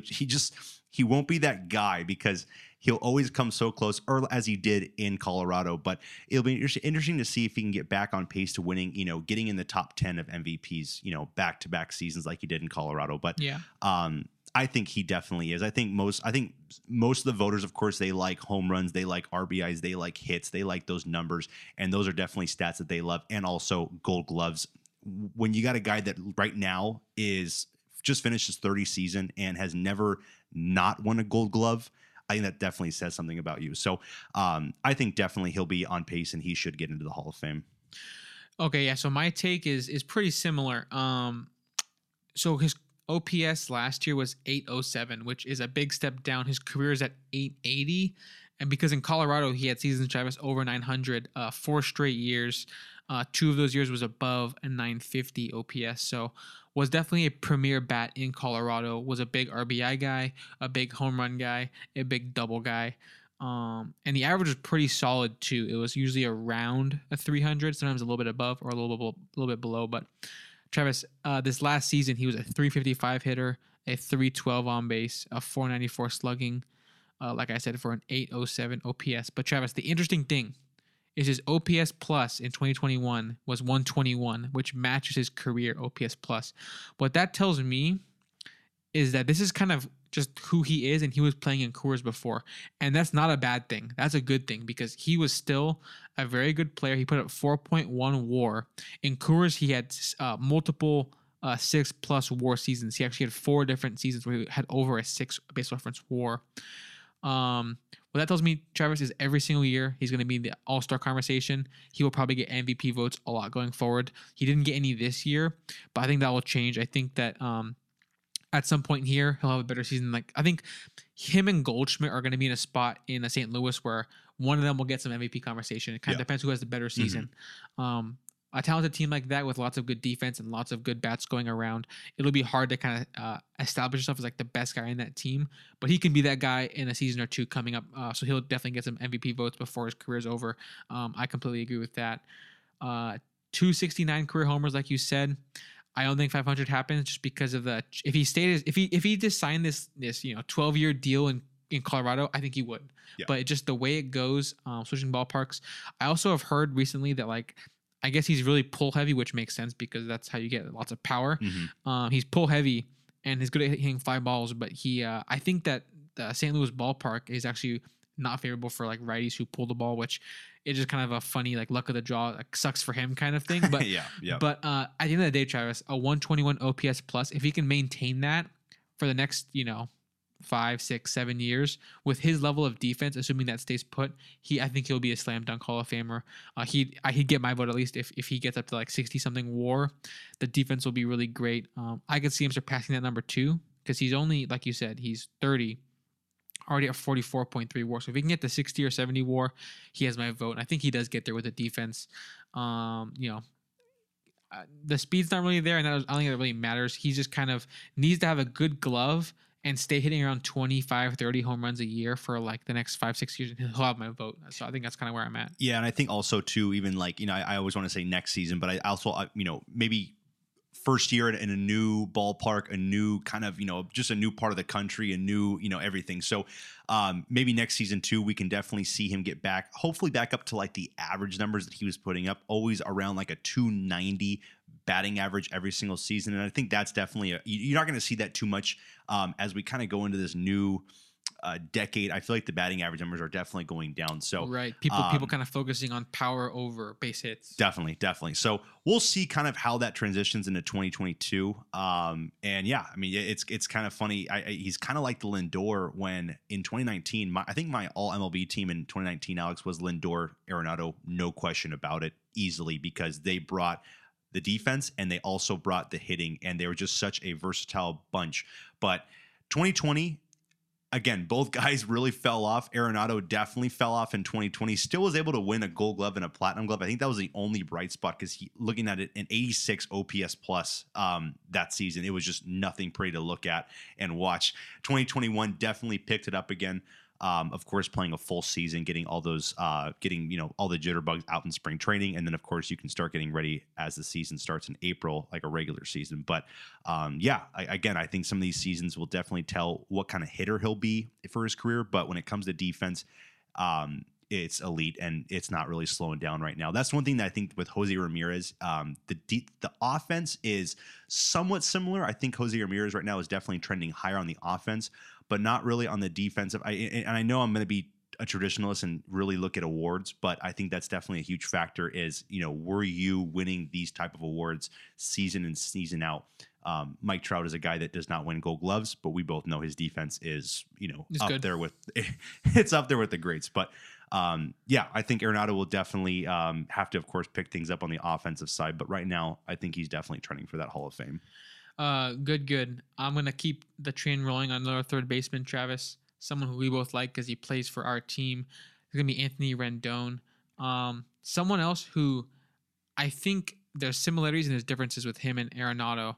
I see him as more of Arenado is a very consistent player. I feel like there's the 2020 short season. You can throw that out. I think besides that, you're getting the same kind of guy almost year in, year out. You're going to have pretty solid power numbers. You're going to have a great glove. The average might be a little fluctuating, but the OPS plus will be very similar. Rendon's different. Rendon kind of really hit a good peak. He was like an average hitter up until 2016, had some good years and some whatever years, but all of a sudden becomes like a guy who gets top 10 MVP votes. He just became that kind of guy overnight. He became instantly a 139 OPS plus in 2017, and then a 137, so kind of stayed the same the next year. All of a sudden, Travis, 2019, of course, his breakout year. Well, he already was a breakout kind of MVP vote getter, but he became a guy who actually had real thoughts of, could this guy win the MVP? Even though we have great years from Yelich and Bellinger, he finished third behind those two with a 10-10 OPS, a 157 OPS plus. And of course, Travis, a cherry on top, the World Series win, of course, 7.1 WAR that season. I think the way he kind of brought his team back with, of course, the back-to-back homers with him and Soto against Kershaw in that Game 5 of the NLDS, I think a moment like that helps your Hall of Fame case. And it's kind of weird. It really shouldn't. One at-bat shouldn't make that much of a difference. But that really, without that at-bat, I don't think that they have that big. They're literally an NLDS team that they flamed out. They lose every year in the NLDS. They never get to the championship series, and they never can do anything. Yeah. Mm-hmm. And so because of that at bat, he gets to Kershaw. It helps Soto get to Kershaw, and all of a sudden the game's tied. And so because of that, Travis, I think little moments like that can really help his case. And he obviously had a below average 2021 for his standards. A 240 average is below his standards. A 329 on base is below his standards, and the slugging was just not good at all. He didn't have the power for whatever reason. Only 6 home runs on the year. Only played 60 games. I do maintain that a big reason for the down year is the injuries. Consistently going back and forth off the injured list onto the field, back on the injured list. That cannot be good for your, I guess, your mental when you're up there in the batter's box. Also cannot be good for your power numbers when you have these random strains in your legs and stuff. That explains to me the 6 home runs. If it was 60, that'd be pretty good. But yeah, I think he also had a lot of warning track power, I think, this year. We saw a lot of times where it came just to the warning track and we're like, oh my gosh, he probably would have 10 to 12 home runs right now. And to me, Travis, I will say I have a little theory that might be some of the dead end ball happening. And, apparently there's rumors that the MLB is using 2 different balls sometimes, which is just kind of wild and weird. And I want to get to the bottom of that someday. But there are different guys, Travis, who I think had great power in 2019, or at least good like gap power and stuff like that. And got a good, like over 30 home runs, like guys like Bregman, guys like Rendon. And their power definitely took a dip after 19 when they kind of switched up the balls and kind of, reworked things. I think that Rendon went from a guy who hits 30 home runs to a guy who maybe hits like 22 or 25, and that's still okay. I think that's still a really good spot to be at. But yeah, I think give me your thoughts on Rendon. I guess his case, how it compares to some other third basemen, I guess, and what does he have to do? Only 9 years so far. The career WAR is not that of Machado or Arenado. It's not on that same level. It's only at 32, so still has a lot to go. But overall, 32 for 9 years in, and only being 31 years old, he's on some sort of track. So what do you think? Yeah, and I mean, for how much I enjoy watching him play, and for what he did in 2019, like you said, in the playoffs, it was magical. And then even still in 2020, still being a good player. I think people just did not realize the season he had. He still had a great year. A really poor start. I know he actually was. I think he did not play the first week of 2020. I know Angel fans were just like, injuries start now. Yeah. We knew that injuries were starting now. And then, of course, got going, had a little bit of a slow start, but I think actually the last 30 games, he was on fire and still finished with a 915 OPS with a 150 OPS plus. Still very, very good. Real quick, Travis, I'm glad you brought that up. I forgot to mention it. People kind of forget about his 2020. Yeah. I think that people, like I've talked to people who say like, oh, ever since you became an Angel, he's been bad. Go look at the 2020, a 150 OPS plus, 10th in MVP voting, played 52 games of the 60. So if he played a full 60, if he was healthy the whole time, he might have even gotten up to like 7th or 8th in MVP voting. He put up a very solid 2.2 WAR in just 50 something games. So that's great in and of itself. Definitely it is. And yeah, I mean, honestly, you look at 2018, 19, 20, I mean, putting together really good seasons, even 2018 as well. Alex, I just don't think when it comes to counting stats and it comes to home runs and being a third baseman, and you're supposed to be kind of this, I guess you're supposed to be looked at as this power hitter kind of guy. 151 home runs. He'll probably hit 300 home runs in his career. He'll probably get to about 1,200 RBI. Still very, very good. I think when it comes down to him, he will be a guy that needs to really focus on, I think, the percentage stats, because I think that's going to be where he could possibly make a very strong push for a Hall of Fame case. Right now, doing very, very well, a 287 hitter. I could see a guy like him honestly getting better with age and still batting 300 at age 38. I could really see him doing that. I could see him like kind of like almost a Gurriel kind of development. Yeah, exactly. And honestly, still with an on base, probably even going higher to like 380 and a slugging, possibly even getting around 500. Could have an OPS still, honestly, near the 900s. Still could finish with a career OPS, even though you're still looking at him to decline. But I think with him and his style, he knows he's not going out there to hit home runs. That's what I love about him too. He loves to drive the ball into the gaps, and it doesn't matter which gap. He loves to go oppo. Yeah, he loves to pull it. Fields. And so I really like his style of hitting. I think he is really smart. Honestly, one thing I really appreciate about him is when he's in the batter's box, he's almost looking around the field to see where he should hit this ball, wherever the ball is going to be pitched. I think in the World Series, I literally saw him looking down the third base line all the way down the first base line, and he's really just judging wherever this pitch is going to be pitched, that's where I'm trying to hit it.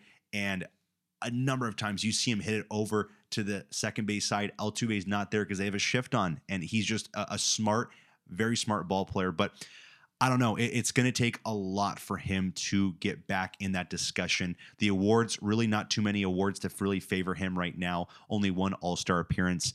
It definitely is going to be a big uphill battle to make, I think, a strong push on the ballot. But I think right now, he's just one of those players that will go down as a very good player. But I think Cooperstown is probably out of reach for him right now. Yeah, that's fair. That's a fair assessment. One thing that's interesting, a 126 career OPS plus, even though his start to the career was not great, that's better than Arenado's right now, which is kind of, if I told you, Travis, who's the better hitter, Rendon or Arenado for the career, I'm sure you would say Arenado, because I mean, that just kind of makes sense. Like you look at the home run numbers and it makes sense. The average is usually going to be better too with Arenado. But yeah, I think that there's a lot of upside. If Rendon can just tap into his 2020 self for a few more seasons, I think he's back on track. But as of right now, I agree. He's not looking too hot for the Hall of Fame just because of the counting stats, like you mentioned. I do think the rate-based stats could carry him a bit. If he can get up to a career like over a 130 OPS plus, which is definitely very possible. If he has like 2 more seasons at a 150 and a couple more like at a 130, then he'll be around a 130 for his career. If he can get that for like, 2 decades of being at a 130, or maybe just like, a decade and a half, there could be a case there if he gets up to like maybe a 50-something WAR. But I think the big problem for him is third base is very dense right now. Definitely. There's lots of good third basemen in the league. If he makes it, that means probably Machado made it, and Arenado made it, and Jose Ramirez probably made it. So like a lot has to happen for him to kind of make it. And I think it's a very hot class of third baseman. And like we said, only 15 third basemen in the whole Hall of Fame. So the voters really going to say, okay, every decade we let in like one guy, but this decade we're going to have like 5 guys. That's going to be kind of hard to believe, I'd say. So I'm leaning towards no as well. But yeah, I like the guy. I think he can definitely bounce back and continue to prove, I guess, what his ceiling looks like. And if he gets back to there, I think the sky's the limit. Travis, moving on now. This is the last pick before we get into some of like the younger faces that I also wrote down. But this is someone who I brought this up to you before, not on the podcast, just privately. I think that there's a case to be made. You might think there's no case. I don't want to hear what your initial thoughts are. I'm talking about Andrelton Simmons. So Simba, Travis, is someone who you hear his name and you don't think Hall of Famer. You know he's an MLB veteran. He's been in the league for a little while, but you don't think Hall of Famer. But let me make the brief case, and then you can give me your thoughts. He's played now 10 seasons. This last season was his 10th season in the big leagues. He has 37.3 career baseball reference WAR, and he's only 32. I think his defense might age well because he's not really relying on speed at shortstop because he doesn't have a lot of speed. He just kind of relies on his really quick reflexes. He's got a great arm, a lot of power behind his arm. I don't think he's going to age poorly. I think he's going to age well defensively at that position. Like I said, Travis, a 37.5 B WAR. If he can get to like 55 something, if he keeps playing really good defense, do you think there's any shot he has to make the Hall of Fame? Looking at his prime, age 25 and through age 25 through age 28, he was a 4.5 WAR, a 4.4 WAR, then a 7.9 WAR, and a 5.7. So he was like hovering in terms of like, give me some MVP votes. And I think, Travis, there's something to be said about defensive specialists. Ozzie Smith is in the Hall of Fame, and he is a worse hitter than Andrelton Simmons. That's just a fact based on I guess the numbers that I see, the OPS plus and stuff like that, and the peak seasons of OPS plus. But at least they're comparable. I'm not big on counting stats. I don't really care that his hit total is not going to be great and his home run total is going to be really low. I think that there's a case to be made just based on purely defense. If you're the best defender at shortstop, which is the most important position arguably, for a decade, is there a Hall of Fame case there? What do you think? Yeah, it's a tough one. And give me your honest thoughts. No, because you know my take. I want to hear No, tell me what you think. My pure honest take is there's no shot. There's no shot in my opinion for Andrelton Simmons. I don't think he. It's funny, if you made just a defensive Hall of Fame, Alex, he is definitely in that defensive Hall of Fame. I'd hope he'd be first ballot, but yeah. He doesn't really have the name recognition like an Ozzie Smith or someone. Exactly. Like he's kind of just an undervalued shortstop. The hitting is just nothing ever really special to even look at. It's funny even looking at Ozzie Smith. You're right. He has better numbers than Ozzie Smith, but Ozzie Smith it's a different era.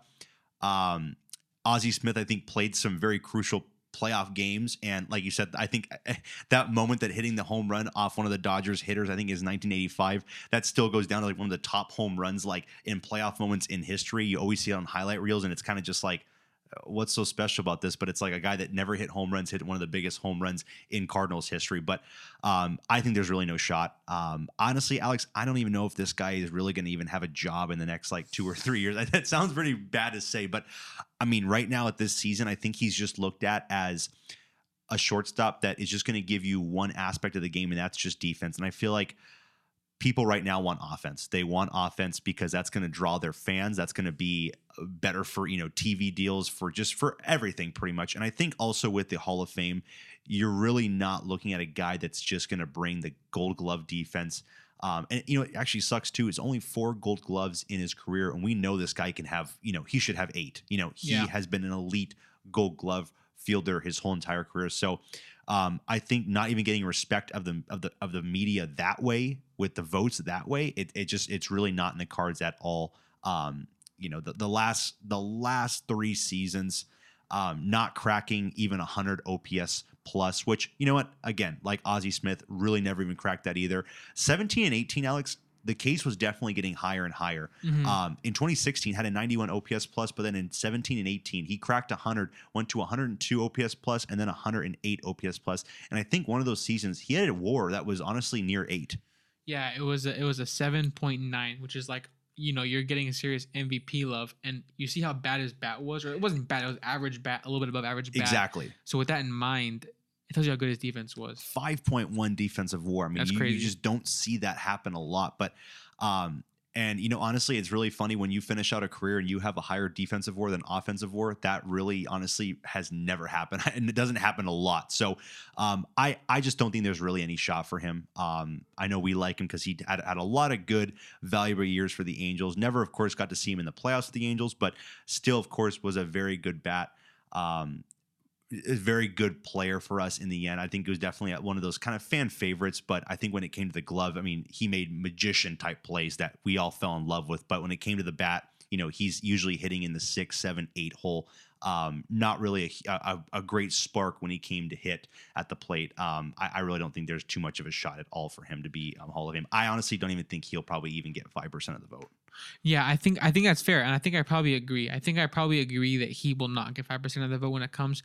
What I will say, Travis, is that if I did have a vote, I probably would vote for him just to keep him on, because I do think being a defensive specialist shortstop, there's something to be said. And Travis, I'm not talking about defense in the sense of Omar Vizquel was someone who played for 20 years and made flashy plays. And I think that in reality, the defense, I think the advanced stats don't love him as much as they would love Simmons. And the one thing that I think Vizquel is getting a lot of praise on, all the advanced stat numbers, all the OPS numbers, I mean, they're almost all worse than Simmons. 82 OPS plus. The one thing that's keeping Omar on is he is about 130 hits away from 3,000. And so that, of course, was something that a lot of people look at and they say, well, he's almost at 3,000 hits. That's a milestone that you are a lock almost in the Hall of Fame, right? It's just very interesting, because if you have 3,000 hits, does that mean you're a good hitter?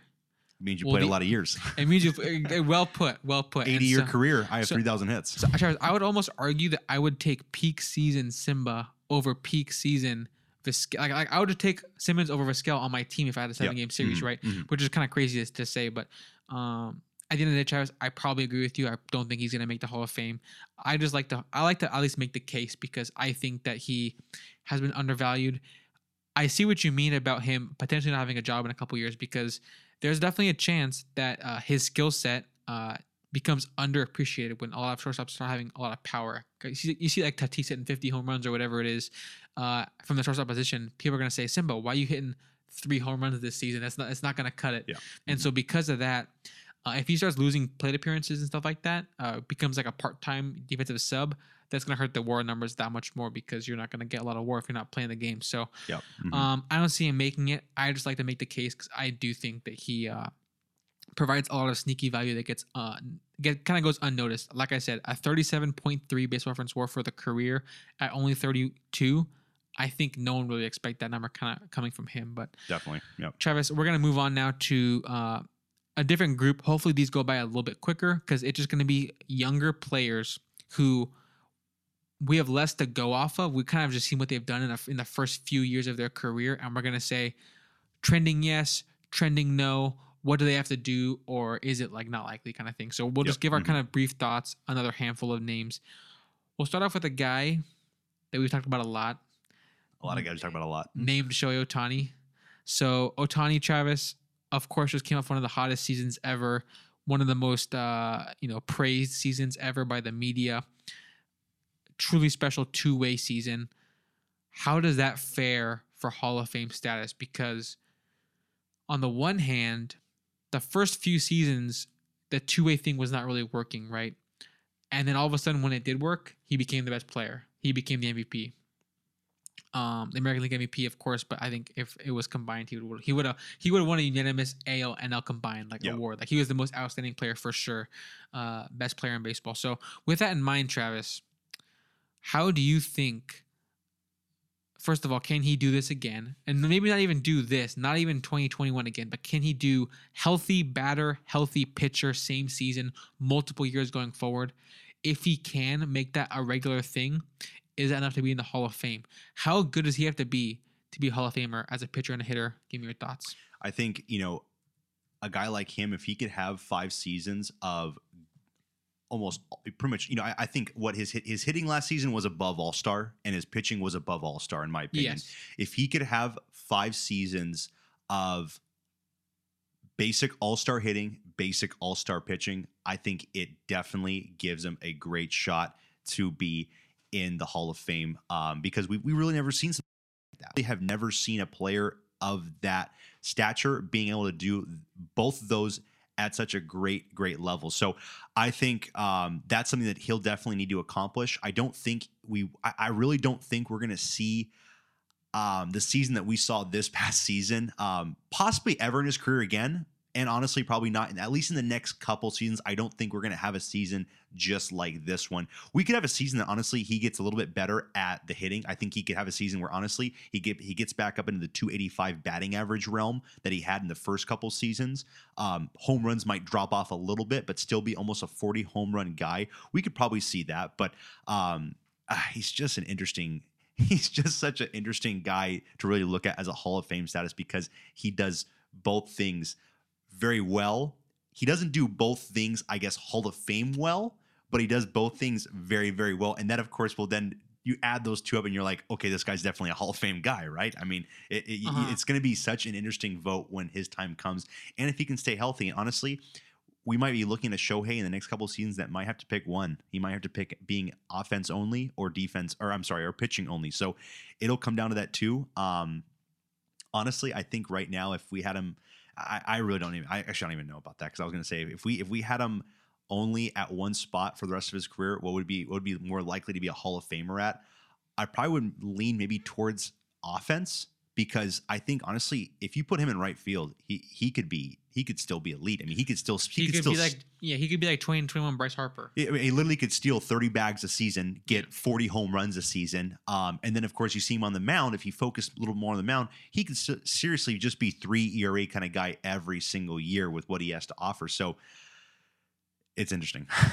Yeah, it's hard, a tough one. It's hard to say. I think I guess the way I currently stand is if he can just kind of doesn't have to be 2021 self. If he can just kind of repeat his rookie year, which is like a 150 OPS plus, if he can do that 1 or 2 more times and then just stay healthy on both, I think he makes it. I think if he gets to 10 years, I think he just makes it.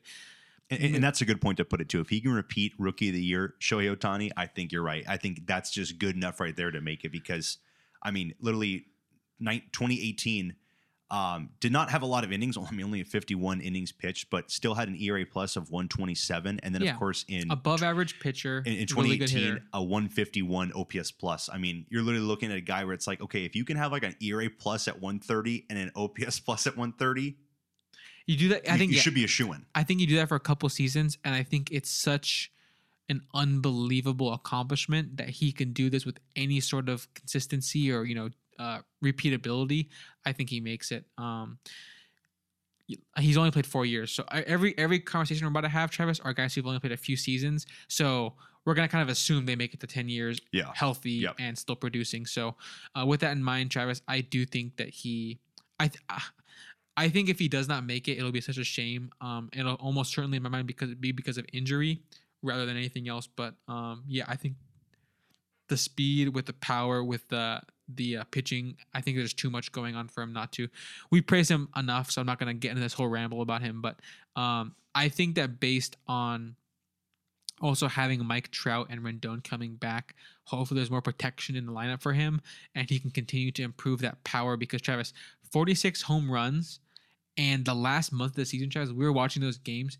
They were just walking him. They did not want to pitch to him because he's going to do too much damage. They knew that the guys behind him were not great players because all our great players were injured from the Angels. So And I mean, he could hit 50. You saw a career high, on base percentage this year at 372. So that's something that definitely could be looked at moving forward.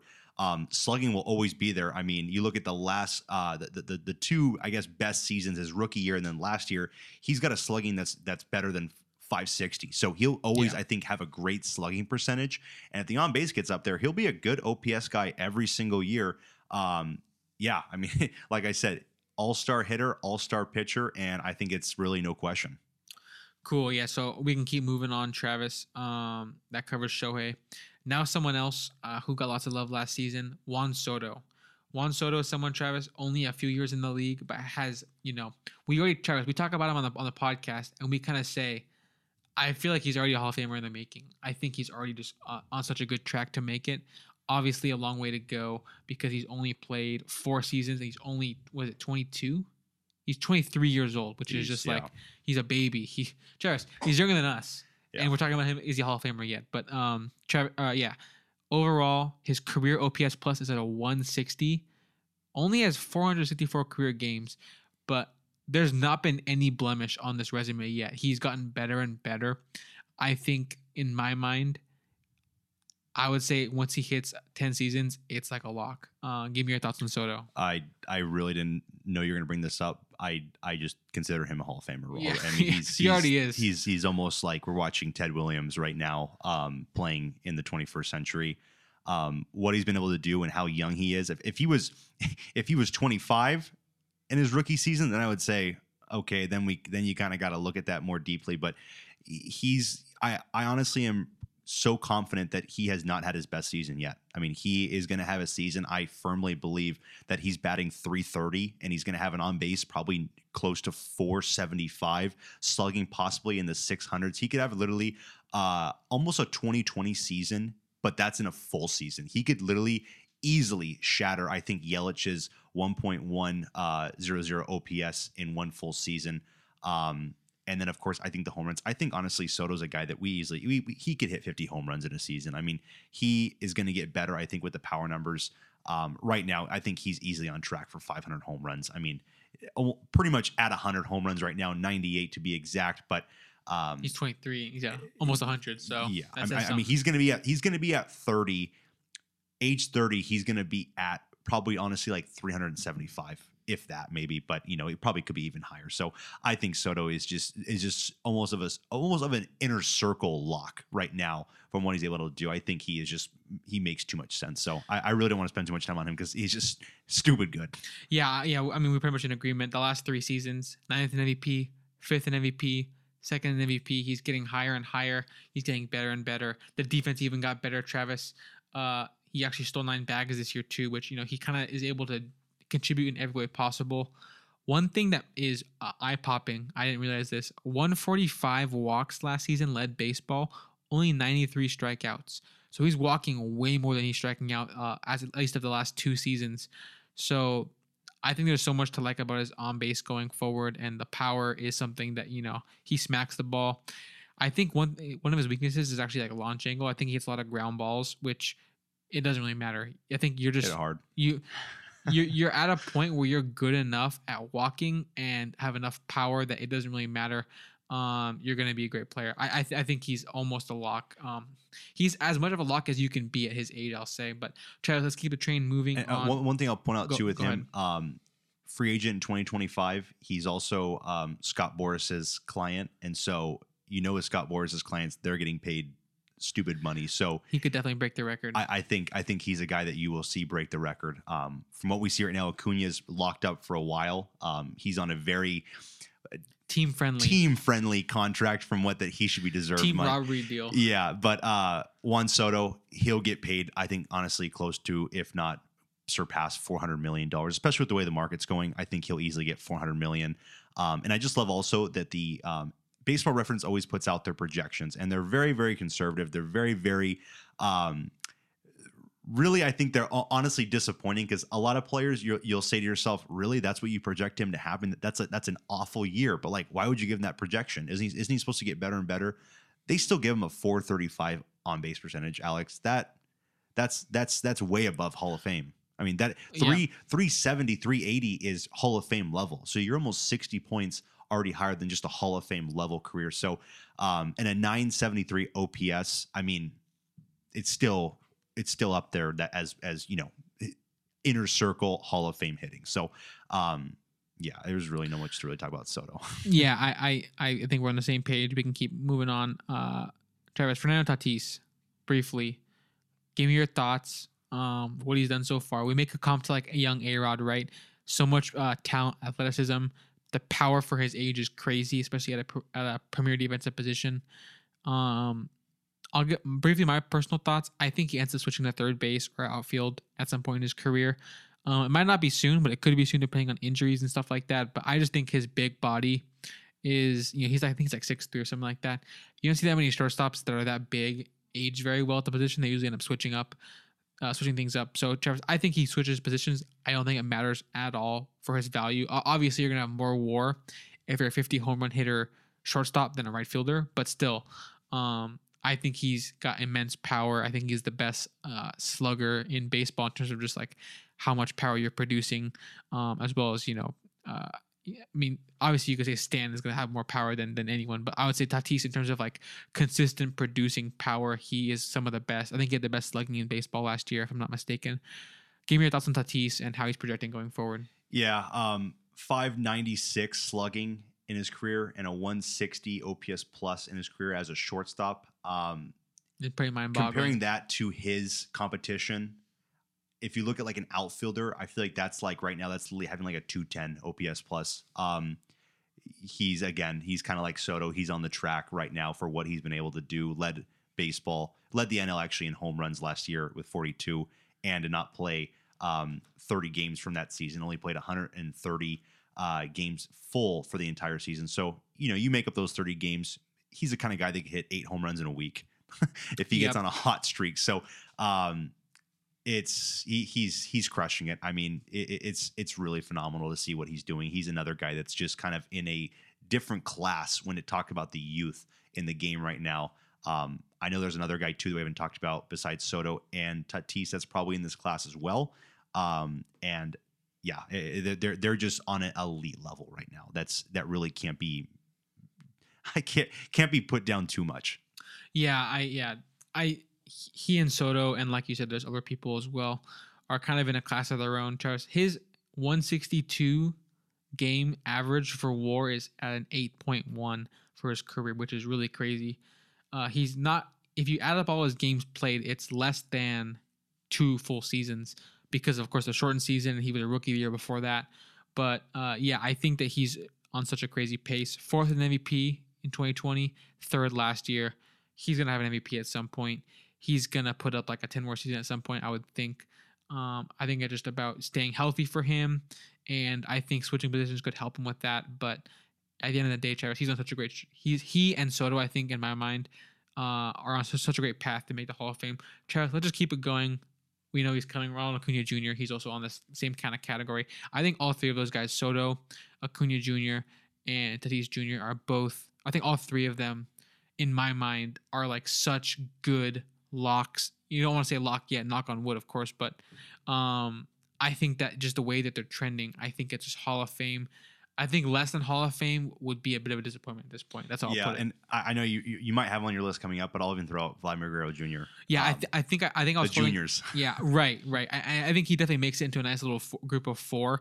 I think I left Guerrero off the list just because he's only done it for one season. But like I said, done like 2 or 3 seasons. Yeah. But you could very well make the case that it's a group of 4 of just young talent that is taking the league by storm. Yeah, and I think with Acuna Jr., he brings, he of course is not going to have the same kind of hitting as Soto. Soto is definitely a better hitter, but I think when you look at the full aspect of what he brings to the table, it's definitely 5-tool. It's a lot more dangerous as the full all-around player.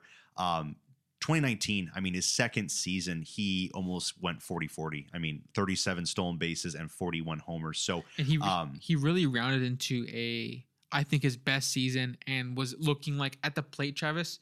I think I feared him more in this 2021 season than ever before. Yeah. He was walking a ton. The power was on a great pace. He was stealing bags as well. Injury is just terrible. It's sad. It is, yeah, and especially the way that he did it. Just kind of a fluke. Yeah, you said warning track, jumps, comes down, knee kind of just buckles. ACL. I think just gone. Yeah. But I mean, you play 162 games in a season. Divide that by 2. That's 81. He played 82 games this season, so he played literally a half a season. 24 home runs. You multiply that by 2, pace, he's almost having a 50 home run season. He would have been in the race for sure for home run title, for MVP, all that stuff. And I mean, at the All-Star break, I mean, he was honestly, I think, the clear favorite for the MVP. Yes. What he was able to do was just, I mean, he was having his breakout year. He was having his moment this season to really show the world, what he can really do at the plate. And that, again, so young to be doing this. All these guys are doing this and they're all younger than me. It's kind of crazy when, you kind of get to that point of view now that you're like, oh my God, there's just guys out there that are doing it and they're younger than me now. It's like, just a couple of years ago, I thought I was literally this age, but, yeah, I mean, he's honestly on an insane path right now. Honestly, a little bit more of a, like a Willie Mays kind of player than all these other guys. But who knows what Tatis can come in and play outfield too? Because, I don't, like you said, I don't know if he's going to be able to play shortstop his whole career. Very much probably like A-Rod, where could transition. Who knows what happens with him and Tatis? Because Machado. Machado's there, I think, for the whole entire decade. So maybe honestly, they start alternating and play third and short. They can switch off. But honestly, I can see him going to the outfield too, to play some outfield as well. But could be honestly one of the greatest utility guys of all time, where he plays, honestly a third of his career at short, a third of his career at third, and a third of his career at the outfield spot. So, but yeah, Acuna Jr. He's such an impressive player. Travis, I think it's safe to keep moving on. Those young guys deserve tons of praise, but this is going to be hopefully more of a nuanced discussion, a little bit more good things and bad things to say about a player. Cody Bellinger, Travis. Cody Bellinger is actually only 26 years old, so he is still so many years ahead of him. It's crazy. He is right now how old Judge was when Judge was starting out, and we think Judge is kind of on a good path, to make Hall of Fame. Yep. Bellinger, everything he's done was when Judge was in AAA or whatever. It's kind of crazy to think that Bellinger has accomplished quite a bit in his first 5 seasons in the big leagues. Of course, Travis, the elephant in the room is how bad his 2021 was. Give me your thoughts on what his career could look like going forward. His MVP year in 2019 was really, really a special season. An 8.6 WAR that year. If you get an 8.6 WAR, I'm not ready to call you a bust. I can't believe that you're gonna just kind of fluke out and never bounce back. Yeah. I don't know if there was injury. I don't know if there was issues staying focused, or if issues, maybe they tweaked his swing in a way he didn't like. He has to go back. But give me your thoughts on Bellinger going forward. Quick little piece of trivia, I guess. It's popping up on the Baseball Reference page as I'm reading his page. I guess Cody Bellinger's OPS in April of 2019 was the best opening month OPS by any player in the last 100 years. Wow. Which is a mind blower. It kind of goes to show you how good he was that one season. He's setting all-time kind of records for a few months there. But give me your thoughts on Bellinger long-term. Only 26, like I said. How do you see his career shaping up? Could he get to Hall of Fame? The good thing about him is that he still provides very good defense. Yes. That's the one thing that I think that Yelich does not have that he has. When you compare kind of those two, is Bellinger still is going to be, when he's at his 2019 level, you are looking at a freak show of a 5-tool player. Yep. Everything he does, he is contributing greatly to help that team win. So I think you just cannot have drop-offs like that the way that he did in 2021. At least with 2021, Yelich provided a positive WAR. Bellinger had a 1.5 negative WAR. Yes. So he's taking wins away from the Dodgers. You put Tio Pujols in the outfield, he's probably adding a little more wins full season. So just kidding. I think the defense would just be, it would be questionable it would at be, best. Yeah. It'd be high school level at best. So with him, it's just a hard thing to look at. He's going to be a free agent actually in 2024. So it'll be interesting to see what Dodgers do.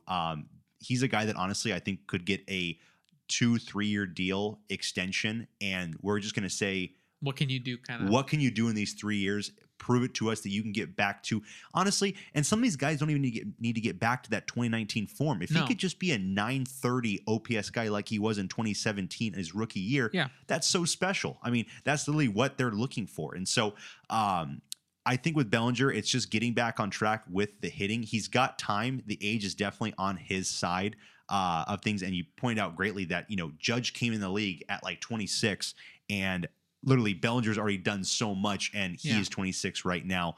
But it's just got to come with the hitting. It cannot be this bad that honestly Dave Roberts is struggling to keep him in the lineup. That correct. When you have a guy that's struggling to stay in the lineup because you're doing so bad, you almost have to just say we can't even afford to even think about you in the Hall of Fame, because a Hall of Famer is supposed to be a guy that never leaves the lineup because he is doing so poorly. Right. It's pretty simple in that aspect, but he's got to pick it up.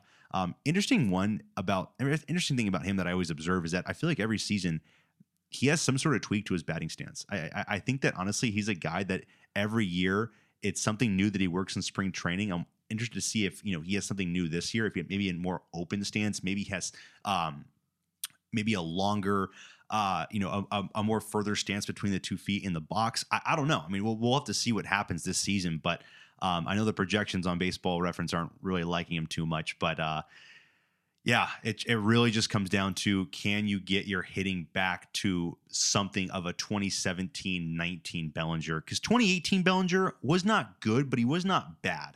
I really don't think he was too bad. He had a 260 average, 814 OPS. That's not terrible, but I know it's not the level that he wants to be at in the 900s, in the 1000s. So it just comes back to get into some kind of groove where you can be a consistently good hitter, because these stats right now are not going to at all get you in. Right. Yeah. I like what you said. In 2018, like you said, it was not a bad year by any means. Look at the WAR number, actually a 4.2. Played every single game in the season. That's awesome. If you can be a Gold Glove outfielder hitting 20 OPS plus, that will do it. It's not gonna get him in the Hall of Fame, but that'll make him an all-star year in year out kind of guy.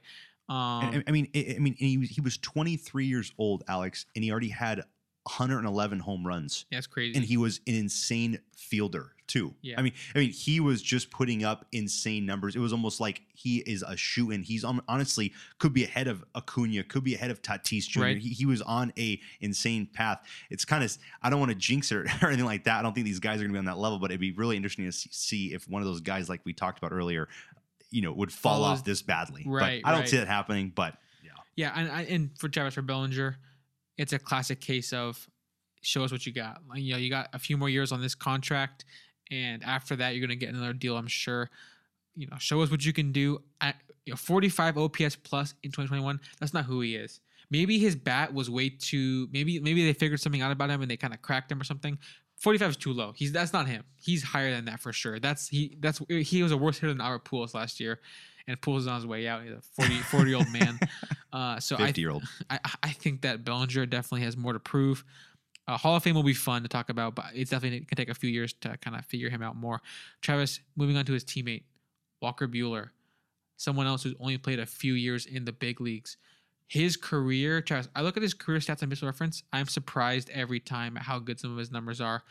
I think it's just one of the sneaky best starts to pitching career we've had in the last few seasons. In the last 3 years, was top 10 in Cy Young twice, 4th place last season. Career ERA at a 2.9. That's 5 seasons into the big leagues of a 2.9 ERA. That is super good, super great stuff there. I'm not sure where his ERA ends up going forward. A 2.47 last season, it seems lower than what it probably will be going forward. Like I said, a 2.9 career ERA, but a 3.2 FIP. So I can see the ERA coming up a little bit. But overall, Travis, he gets strikeouts. He's known as commonly as a big game pitcher. He usually comes up big in those kind of big games. At least he wants the ball, if nothing else. No fear. And give me your thoughts, I guess, on Buehler. What does he have to do over the next decade or so with the Dodgers?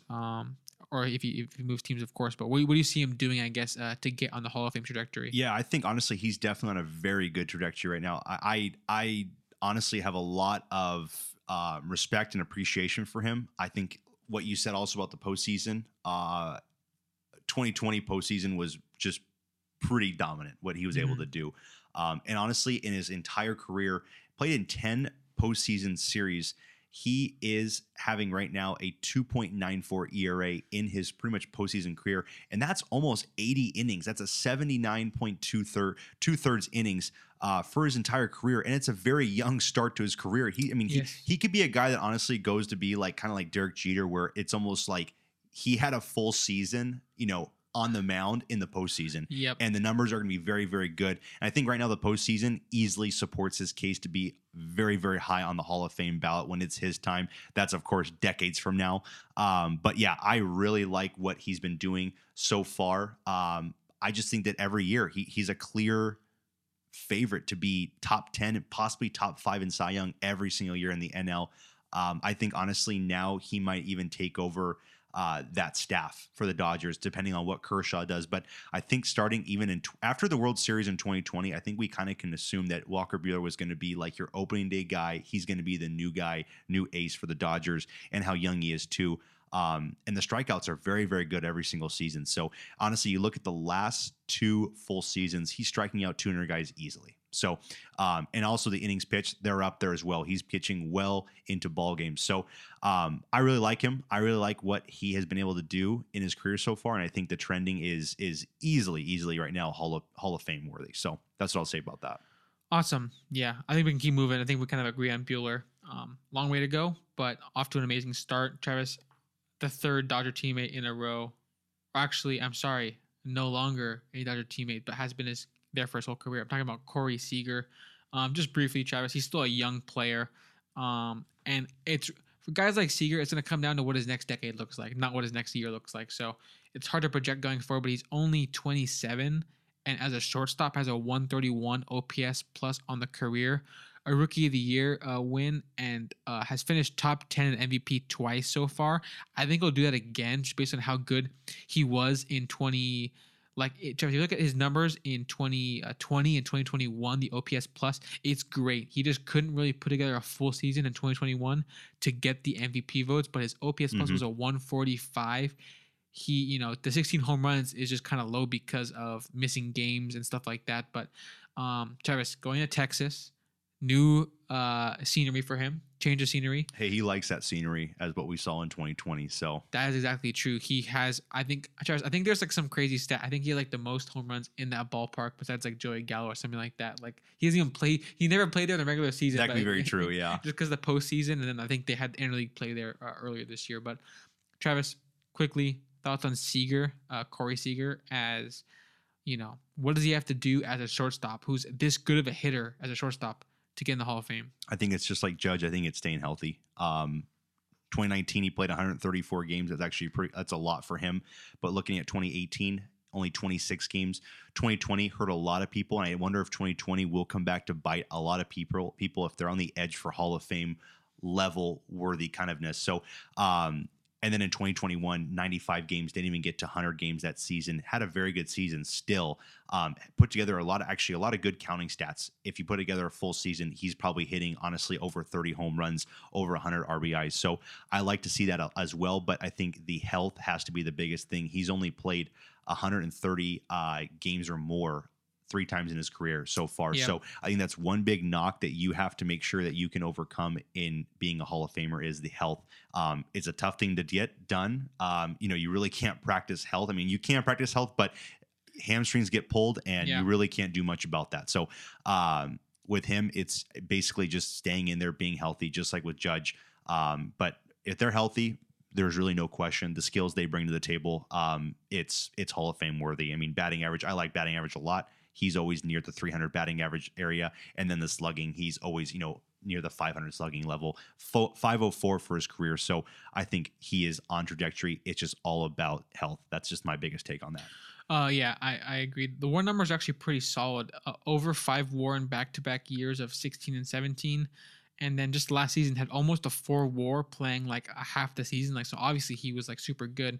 It'll come down to staying on the field. And with a long contract with Texas, maybe they take a long view and they kind of preserve his health. I think there's a good chance he can push the envelope. 21.3 WAR, Travis, at age 27. A good place to be. A good place to be for sure as a shortstop. We'll see how he continues to pan out. A relief pitcher now, Travis. Josh Hader. I love him. We talked about him a lot in our like all-time NL Central team. Even the all-time NL team, Travis. I'm sure we both looked at him at least, even though there's other legends who've been around many more seasons. Give me your thoughts on Josh Hader. I think this last season he had was truly some all-time kind of stuff. The innings pitched are not that high because the Brewers wanted to save him for the postseason, which of course, Freddie Freeman took him deep. What are you going to do? What are you going to do? Great hitter, great pitcher. That'll happen. But Travis, give me your thoughts, I guess. What does someone like him have to do to get into Hall of Fame discussion? He is currently 27 and already has 96 career saves. Saves are not the end-all be-all because there's guys with 400 saves that are not in the Hall of Fame, But relief pitcher, not many of them in the Hall of Fame. But what does he have to do? I think he has to somehow create some sort of inception and go inside the mind of the voters to give them a little bit more value towards relief pitchers because they don't like relief pitchers in the Hall of Fame right now. I like the way you put that. I honestly, he's on Hall of Fame path. I mean, for our liking, at least. Exactly. The numbers I see, he is on a Hall of Fame trajectory. What he does season in season out is spectacular. ERA plus numbers are very, very good. Honestly, up there with Mariano Rivera right now. I mean, I think honestly he's about 10 to 12 points away from Mariano Rivera's all time. But around there, yeah. Of course, as you progress, but I like him a lot. I think he definitely has the trajectory. I think he's going to be an all-star every single year. You look at the last 3 full seasons, he's been an all-star. So that, of course, will go with him. He got some Cy Young votes in 2018 for what he was able to do that season. He had a better season. I'm surprised he didn't get any Cy Young votes this season. I think maybe guys just didn't want to give him the votes because they just didn't really like the relief pitcher getting Cy Young votes. But yeah, he has to be. I mean, he is so deadly coming out of the pen. Just the whip and the way he releases that baseball, I think it just fools everybody up there. So I would hope that by the time he gets on the ballot, the voters can at least appreciate relievers a little bit more and give them more of a solid chance to get in. Because he'll be honestly on that, I think, elite level of all-time relievers from what he's been able to do so far in his career. So that's my take on that. Yeah, I think he must. I think there's a good chance he goes down as one of the best strikeout pitchers of all time. I think the strikeouts he gets are just unreal numbers. So it's going to come down to, can you be a closer for a long time? What kind of career do you end up having? But I am big on relievers making the Hall of Fame. There's relievers on the ballot right now, Travis. I think Papelbon should get a close look. I think Nathan should get in. But, well, they both probably don't get in. That'll be good for in a couple weeks, yeah. We'll have plenty to talk about. But moving on, Travis, I'm going to ask you a couple questions I have prepared, and then we'll wrap this up. First off, I'll say give me a dark horse future Hall of Famer that you think has a shot to make it. So much like how Travis, there's tons of guys I'm mentioning that, are the odds of them making it that high? Probably not. Buehler, a long road to go, has to get to 10 career innings pitched, yep. Has to continue to be dominant, has to continue to rack up awards and stuff like that, or you're not going to get it. So I'll start off with my pick, and then I'll let you, perfect. See who you can kind of think of. But who I'm going to go with, Travis, is Corbin Burns. Obviously, very new to the game. Really kind of broke out just in 2020, the short season. I just think that what he's been able to do so far, I just see I see a perfect, spotless record. I'm just so sold on him being really good someday. Or he's not really good already, but I'm saying all time great kind of level someday. A long way to go, of course. But the last 2 seasons combined, Travis, his FIP is something special. His FIP of the last 2 years combined is at where is it? 1.74, which is just like, that's just a nutty number. A 2.11 ERA in a short season last year, a 2.43 ERA, led MLB in 2021, got the Cy Young. The last 2 years have been so dominant. I think obviously it's possible for him to have some big regression, but his FIP and his ERA plus numbers are so good. I just don't really see how you could be that good and fall off that much. Obviously, we've seen batters do it. It would be like if Yelich was a pitcher, if somehow if Burnes falls off. But I think that so many numbers look great for him. Advanced stats like him, even traditional stats. Travis, he only got to 167 innings pitched. We had over 230 strikeouts on the season last year. Last season he was obviously great. Year before that he was also absolutely dominant. Sixth in Cy Young in 2020, first in Cy Young last year. He is currently 27, just turned 27, so still a long way to go. But I think DeGrom has a good chance to kind of pave a way for like pitchers who kind of break out in their late 20s, have a dominant early 30s, and just be able to get to 12, 13 seasons and be in the Hall of Fame. I think DeGrom can kind of pave a road for a guy like Corbin Burnes to eventually get in one day. Obviously, so much to prove. Only 4 seasons in the big leagues. Only 3 of those seasons was he really like a consistent starter. Actually, only really 2 seasons was he a consistent starter. But I think Burnes has a great path to the Hall of Fame. Travis, give me your thoughts on, I guess, someone who you think has a good shot.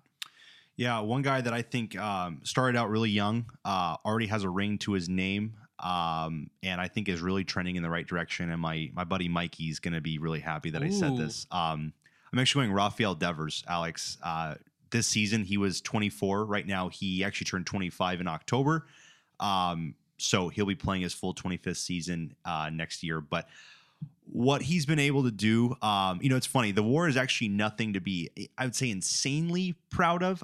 About 11 WAR, and he's played 5 seasons. So you're looking at a guy that right now is not really, it's not really pretty, I guess, when it comes to the defense. But I think in the next wave of voting, I think people are not really going to be too concerned when it comes to almost defense. I think they're going to be looking at offense and what he's been doing offensively and the trending. It's something that's very, very exceptional. He's very, very young, already has over 100 home runs, already has over 100 doubles as well. So the total bases and the extra base hits are very special, I think, right now at his age. I think he's a guy that honestly, playing in Boston, if he plays in Boston his whole career, he can go down as kind of like one of those guys like, I mean, you look at even like Yastrzemski, Williams, Wade Boggs didn't, but, one of those guys that is a full lifer in Boston. I think that honestly, I think playing for certain franchises and doing well really proves well to you to be a Hall of Famer. It does. It So helps. I think being in a very good situation that he's in already right now, I see him as being a guy that honestly can still have the best is still yet to come. Sure. And still the OPS numbers are still very, very good. Has kind of had some peak and valleys. I would say 2018, a 733 OPS that year. And then 2019 had a 916 OPS. And then in 2020, I guess 2020 again, being a shortened season, a 793 OPS. But then this season picked it back up again, just about a 900 OPS. So he's a guy that honestly I can see still having great seasons ahead of him. So he's kind of my dark horse, I would say, just to be on the lookout for, a guy that honestly in 5 years, he'll be age 30 and really who knows what numbers he'll be putting up. I tell you, he won't be stealing bags because they're not a lot of stolen bags in his vocabulary, but RBIs, home runs, very, very impressive so far for the start of Rafael Devers. So I really like the pick, Travis, because I'm shocked that he's already at 145 career doubles only as a 25-year-old or age 25 season coming up next year. yeah. He can put a crazy number up there. Obviously, they call him, he's a classic 2-bag kind of guy. Yeah. He's got he's got 2-bag pop. Not like Tony 2 bags, but he's right there as a lefty. Go oppo, hit off the wall. It's a free double, pretty much. Tons of power, Travis. We know what he can do in terms of 38 home runs last season, 37 doubles.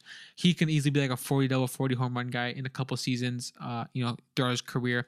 I like the pick a lot. like we said earlier, third base is a dense position, but he can definitely, he's younger than most of the other guys we talked about for third base, so he can definitely kind of establish himself. Travis, one more question I have before we kind of wrap this up. It's kind of a more of a situation. I kind of want you to. It's more of like a thought experiment, I guess.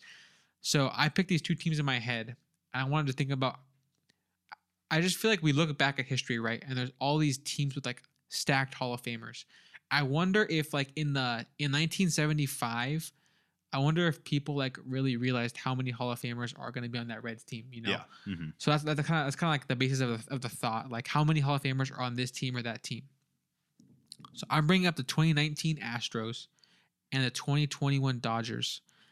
And which team do you think ends up having more Hall of Famers? And I don't have an answer yet. I haven't really thought about it in too much depth because I want to kind of save it for the podcast. So, Travis, we'll just kind of walk through it. Yeah. So, which players do you think on the 2021 Dodgers are going to be Hall of Famers? So, easy ones already to start off. Scherzer will make it. Pujols will make it. That's a good point. You're right. Kershaw will make it. Right. So that's 3 already. We've already talked about Bellinger and Seager. They both could, but there's still a long road to go, right? Oh, sorry, Betts will almost certainly make it. So that's 4 there. Yeah. Buehler, Seager, and Bellinger. And Bauer, right? Bauer, I think, is probably not making it for multiple reasons, but yeah. But you're right on that. Scherzer, Kershaw, and honestly, in my opinion, the way that I said Buehler was trending, he could definitely make a strong push. That's 3 guys on the starting staff right now. Kenley Jansen. He's a possible for sure. I think I definitely need to take a deeper dive into his stats because I know in the past I don't think him as a Hall of Famer, but I think looking at him fully, and he still could have like 10 years in the tank. We'll see what he has. You're so right. And 500 saves seems like it could be easily accomplished with him right now. So I think honestly, 500 saves could be a kind of a stat line you look at as being, okay, this guy is a Hall of Famer. A guy that I don't think is going to have Hall of Fame stature, David Price. I don't think he's going to be a Hall of Famer. He's got to have some sort of a huge last 5 years in the tank to get some sort of recognition. But now moving to the offense, you're right. Albert Pujols, he's definitely easy lock. Right now, Trey Turner, he is looking like a special player. It's looking nice. So it's looking nice. Seager, like I said, if he can stay healthy. Justin Turner, no. I don't see him at all being a Hall of Famer. I think he's a great player, but I don't think he's at all going to be at the Hall of Fame level. Pollock, no. Bellinger, again, we have to just see if he can get back to his hitting stature of, a couple seasons ago. Betts, of course, is a lock. Will Smith, I think he's actually somewhat of a lock. I'm not going to say, I shouldn't say lock at all. I'm going to say he is on a very nice trend right now. I agree with that. So right now, I mean, what you're looking at potentially like 4 pitchers and like we're talking like 6 or 7, right? Yeah. Like, I mean, I think we're looking at 4 pitchers and we're looking at Pujols, Turner, Seager, Betts. I mean, so we can do it like this, like Seager and Turner. Well, that's both of them make it. I think it's probably not that high, but like that's one of them making it. I think it's probably pretty good. So we can almost kind of say that with like 50%ers, maybe. Maybe that's even too generous, but like let's just kind of say I think, let's call it Kershaw, Buehler. We'll see maybe Buehler and Jansen combined for like 1, maybe. Okay. So we're looking at like 6 to 7. Yeah, I think that's a good safe range. Mm-hmm. Isn't that kind of crazy to think about? Like, that is. Yeah. I think you look at the team, it's stacked. But thinking about like this team actually. Hey, why don't you look at the 2021 Angels? Because we got a couple Hall of Famers, I think. We do have a couple Hall of Famers, quite potentially, but and it starts with Pujols on the bench. Yeah. Yes, exactly. And so, Charles, I think with that in mind, I kind of wanted to put into context how great I think their roster really was that season. And it's kind of funny that like they're besides Trey Turner, who they traded for, their best MVP guy was like Muncy, who was like not really in any Hall of Fame talks at all, but just because he had such a late start to his peak, his prime. Yep. But still, like an elite player in Max Muncy. Like Max Muncy and Justin Turner are not in the Hall of Fame bubble that we're talking about, but they're 2 of the best players in the team. So, anyways, Travis, let's move on to the 2019 Astros. 19. Okay, not 17. Okay, sorry. 19. Yeah. I mean, 19. Yeah, there's probably a case to be made for both.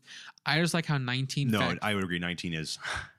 19 stupid. Yeah. So looking at first we start with the infield. Gurriel's are probably not, but he's interesting with the fact that he came to MLB late and played in Latin America for the first part of his career. I don't know if there's, what the tracking is for those kind of numbers, but I know that like it is called like the Baseball Hall of Fame. It's not called the MLB Hall of Fame. So I don't want to say there's no shot. It's probably like not going to happen, but like I know was a great player before coming to MLB, just to put it that way. But we'll just say he's a no. Altuve, Travis, is I think a yes. Yep. The cheating makes this whole conversation that much more interesting because how will the voters factor in Altuve?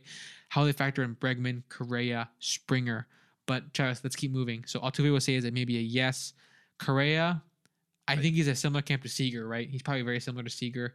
Has the cheating, but I think maybe a bit better like peak WAR seasons than Seager. So he's on a good spot. I think Bregman's in a pretty good spot.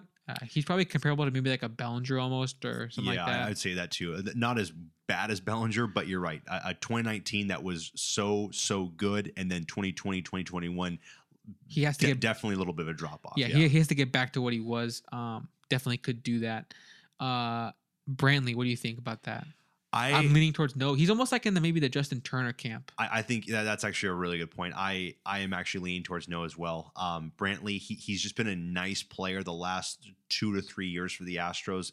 On Cleveland, he was good, not really a special player. I mean, he might have been an all-star every other year or something like that, but not starting at all in the outfield. But Brantley right now is definitely doing very, very well. He's a guy that's only 32, but I feel like I look at him and I feel like he's like 37. I feel like he is like an old guy, kind of like almost like an Upton. I feel like some of these guys are young, but I feel like they're old, but they're actually, still kind of somewhat in their prime. But Brantley, I'm probably leaning towards no. Yordan Alvarez, a lot to prove, but he started off in a crazy way. We easily could see this guy, I think, hitting 500 home runs if he stays, healthy. He was only 22 in 2019, so he still has 20 years, I think, left at the DH spot, and he could easily hit 30 home runs every single year. So I think with him, it's just about health. I was going to use this guy as one of my dark horses, Alex, but George Springer. Yes, I like you brought him up. I mean, Charles, he's one of my favorite players, and the cheating will always kind of tarnish his resume. But looking at his OPS plus numbers, Travis, 2017 and 2019, and then 2020, 2021, he's been over a 140 OPS plus. He's been a elite batter that deserves MVP consideration for 4 of the last 5 seasons. I think he's one of the best hitters, one of the best hitting outfielders in baseball. I don't know if I'd say he's 5-tool, but he really kind of does it all in some ways. Postseason numbers, like I keep saying, the cheating is going to tarnish those numbers for sure. But even in 2019, Travis was a monster with the power. He comes up with big home runs all the time in the postseason. Give me your thoughts. How do you see him trending for Hall of Fame? Yeah, I mean, you're just strictly looking at a DH, and I think he can easily put up big poppy numbers. For Yordan. So I think honestly, it's looking like it should be in the right direction for Hall of Fame level. I remember me and you always go back to, looking at his first 162 games of his career. It's ridiculous. But I think so. I mean, honestly, being a DH, what he's been able to do, I think he's very cool, calm, and collective. He should probably definitely get a lot of look later in his career at that. I think honestly he probably could, which I mean with the way he started so young. I mean, really, I think right now he's entering his age 24 season. This guy looks 32. I mean, the guy literally looks the same age as Brantley, and he's still younger than us. I mean, how is that even possible? But looking at him, and then also I think you're talking about George Springer too. Yeah. Give me your thoughts. I must have got a little off track there. I think I was looking at the wrong page or something like that. You're good. So let's say Altuve is one. Let's say maybe Correa Bregman is combines for one. Combines for one. Yeah. Let's say I'd say honestly Springer Alvarez combines for one. Okay, so we're at 3 then. I think we're at 3. And then let's also look at Alex Verlander being a definite 1. Yep, that's true. I mean, I guess we don't make too much of a crazy projections. I think Verlander, I think Cole, and I think Greinke are all locks. I shouldn't say locks. I think Verlander and Greinke are locks. They can be 1. They can, yeah. And I think Cole is probably 3/4, if not a lock right there. So it's almost like 6 versus 6 on these two teams. It's very good. It's very surprising. It's like, I don't care. Like I think about these historic teams of like the 1920s Yankees or whatever. They don't have 6 Hall of Famers in that team. No. They have 2 yeah. behemoths. Yeah. Yeah. And one thing too is you got to also look at what's Kyle Tucker going to do with his career. He was on that team, right? He's on the team, and what is he going to do with his career? I mean, he's off to a crazy good start. I mean, how young he is too, and so. I know people also have given some hype to Abraham Toro. I don't know if he's definitely going to be Hall of Fame, but I know, hey, it could happen. Yeah, I mean, at some point we kind of become Max Stassi. I mean, we're legend, missing him. Legend. No, yeah, but at some point, we kind of, grasp for straws and see what we can make. See like we try to get the number a little higher than it's supposed to be probably. But like even if those teams combine for like 4 or 5 each, like. That's amazing. That's more than those Reds had. The Reds had like Morgan, Bench, Rose is not, but that's like kind of a different story. Yeah, Tony Perez, but like, and that's Griffey's not like if Foster's not like some of these teams of this last decade in my mind are as talented as any teams ever, and that's just. I want to put that in some perspective with this question, so I'm kind of glad we got to break down those 2 teams. And I'll even throw out. I mean, I don't even think this team even made the playoffs, but you look at even like. 2018, I think they made the playoffs in 17, but the Nationals. I mean, Harper, Scherzer, Strasburg, Soto, young Soto, Trey Turner. I mean, you're literally going to look at that team too and just say has a shot. They did nothing, but of course they're all at different parts of their career. But yeah, I mean, it's just crazy when you look at some of these teams and it's just like, holy crap, they had all these Hall of Famers on the team.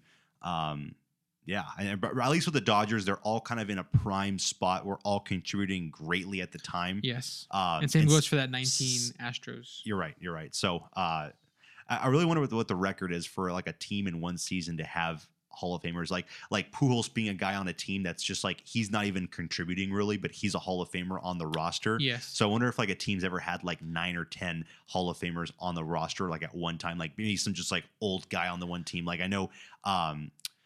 Eddie Murray played on like a lot of different teams. So did Ricky Henderson. So could he have like contributed to like one team's like full Hall of Fame like status? Well, one thing I'll say, Travis, is if there's any team that has that record, my guess is it would probably be the Angels, because I feel like the Angels love throughout their entire history. We love Hall of Famers. We love grabbing the guys on the tail end and giving them too much money.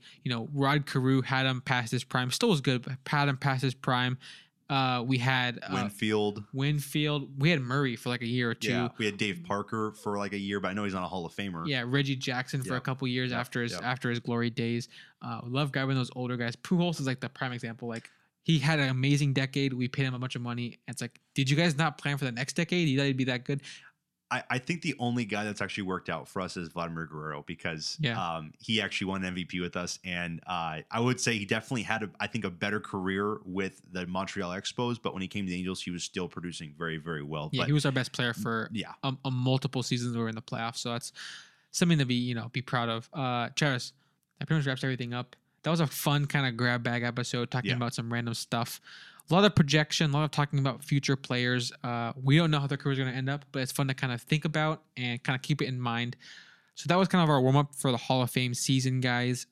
Next episode, I believe we're going to be diving into our picks for who we think are some of the biggest snubs in Hall of Fame history. Because, Travis, I feel like it's every other week you and I come across some page and we reference like, this guy is a legend, 60 WAR, not a Hall of Famer. Like, let's talk about some of these guys and give them their credit, since the Hall won't do it. So that'll be next episode, and then after that, we're already preparing to unveil our ballots of who we think on the ballot right now.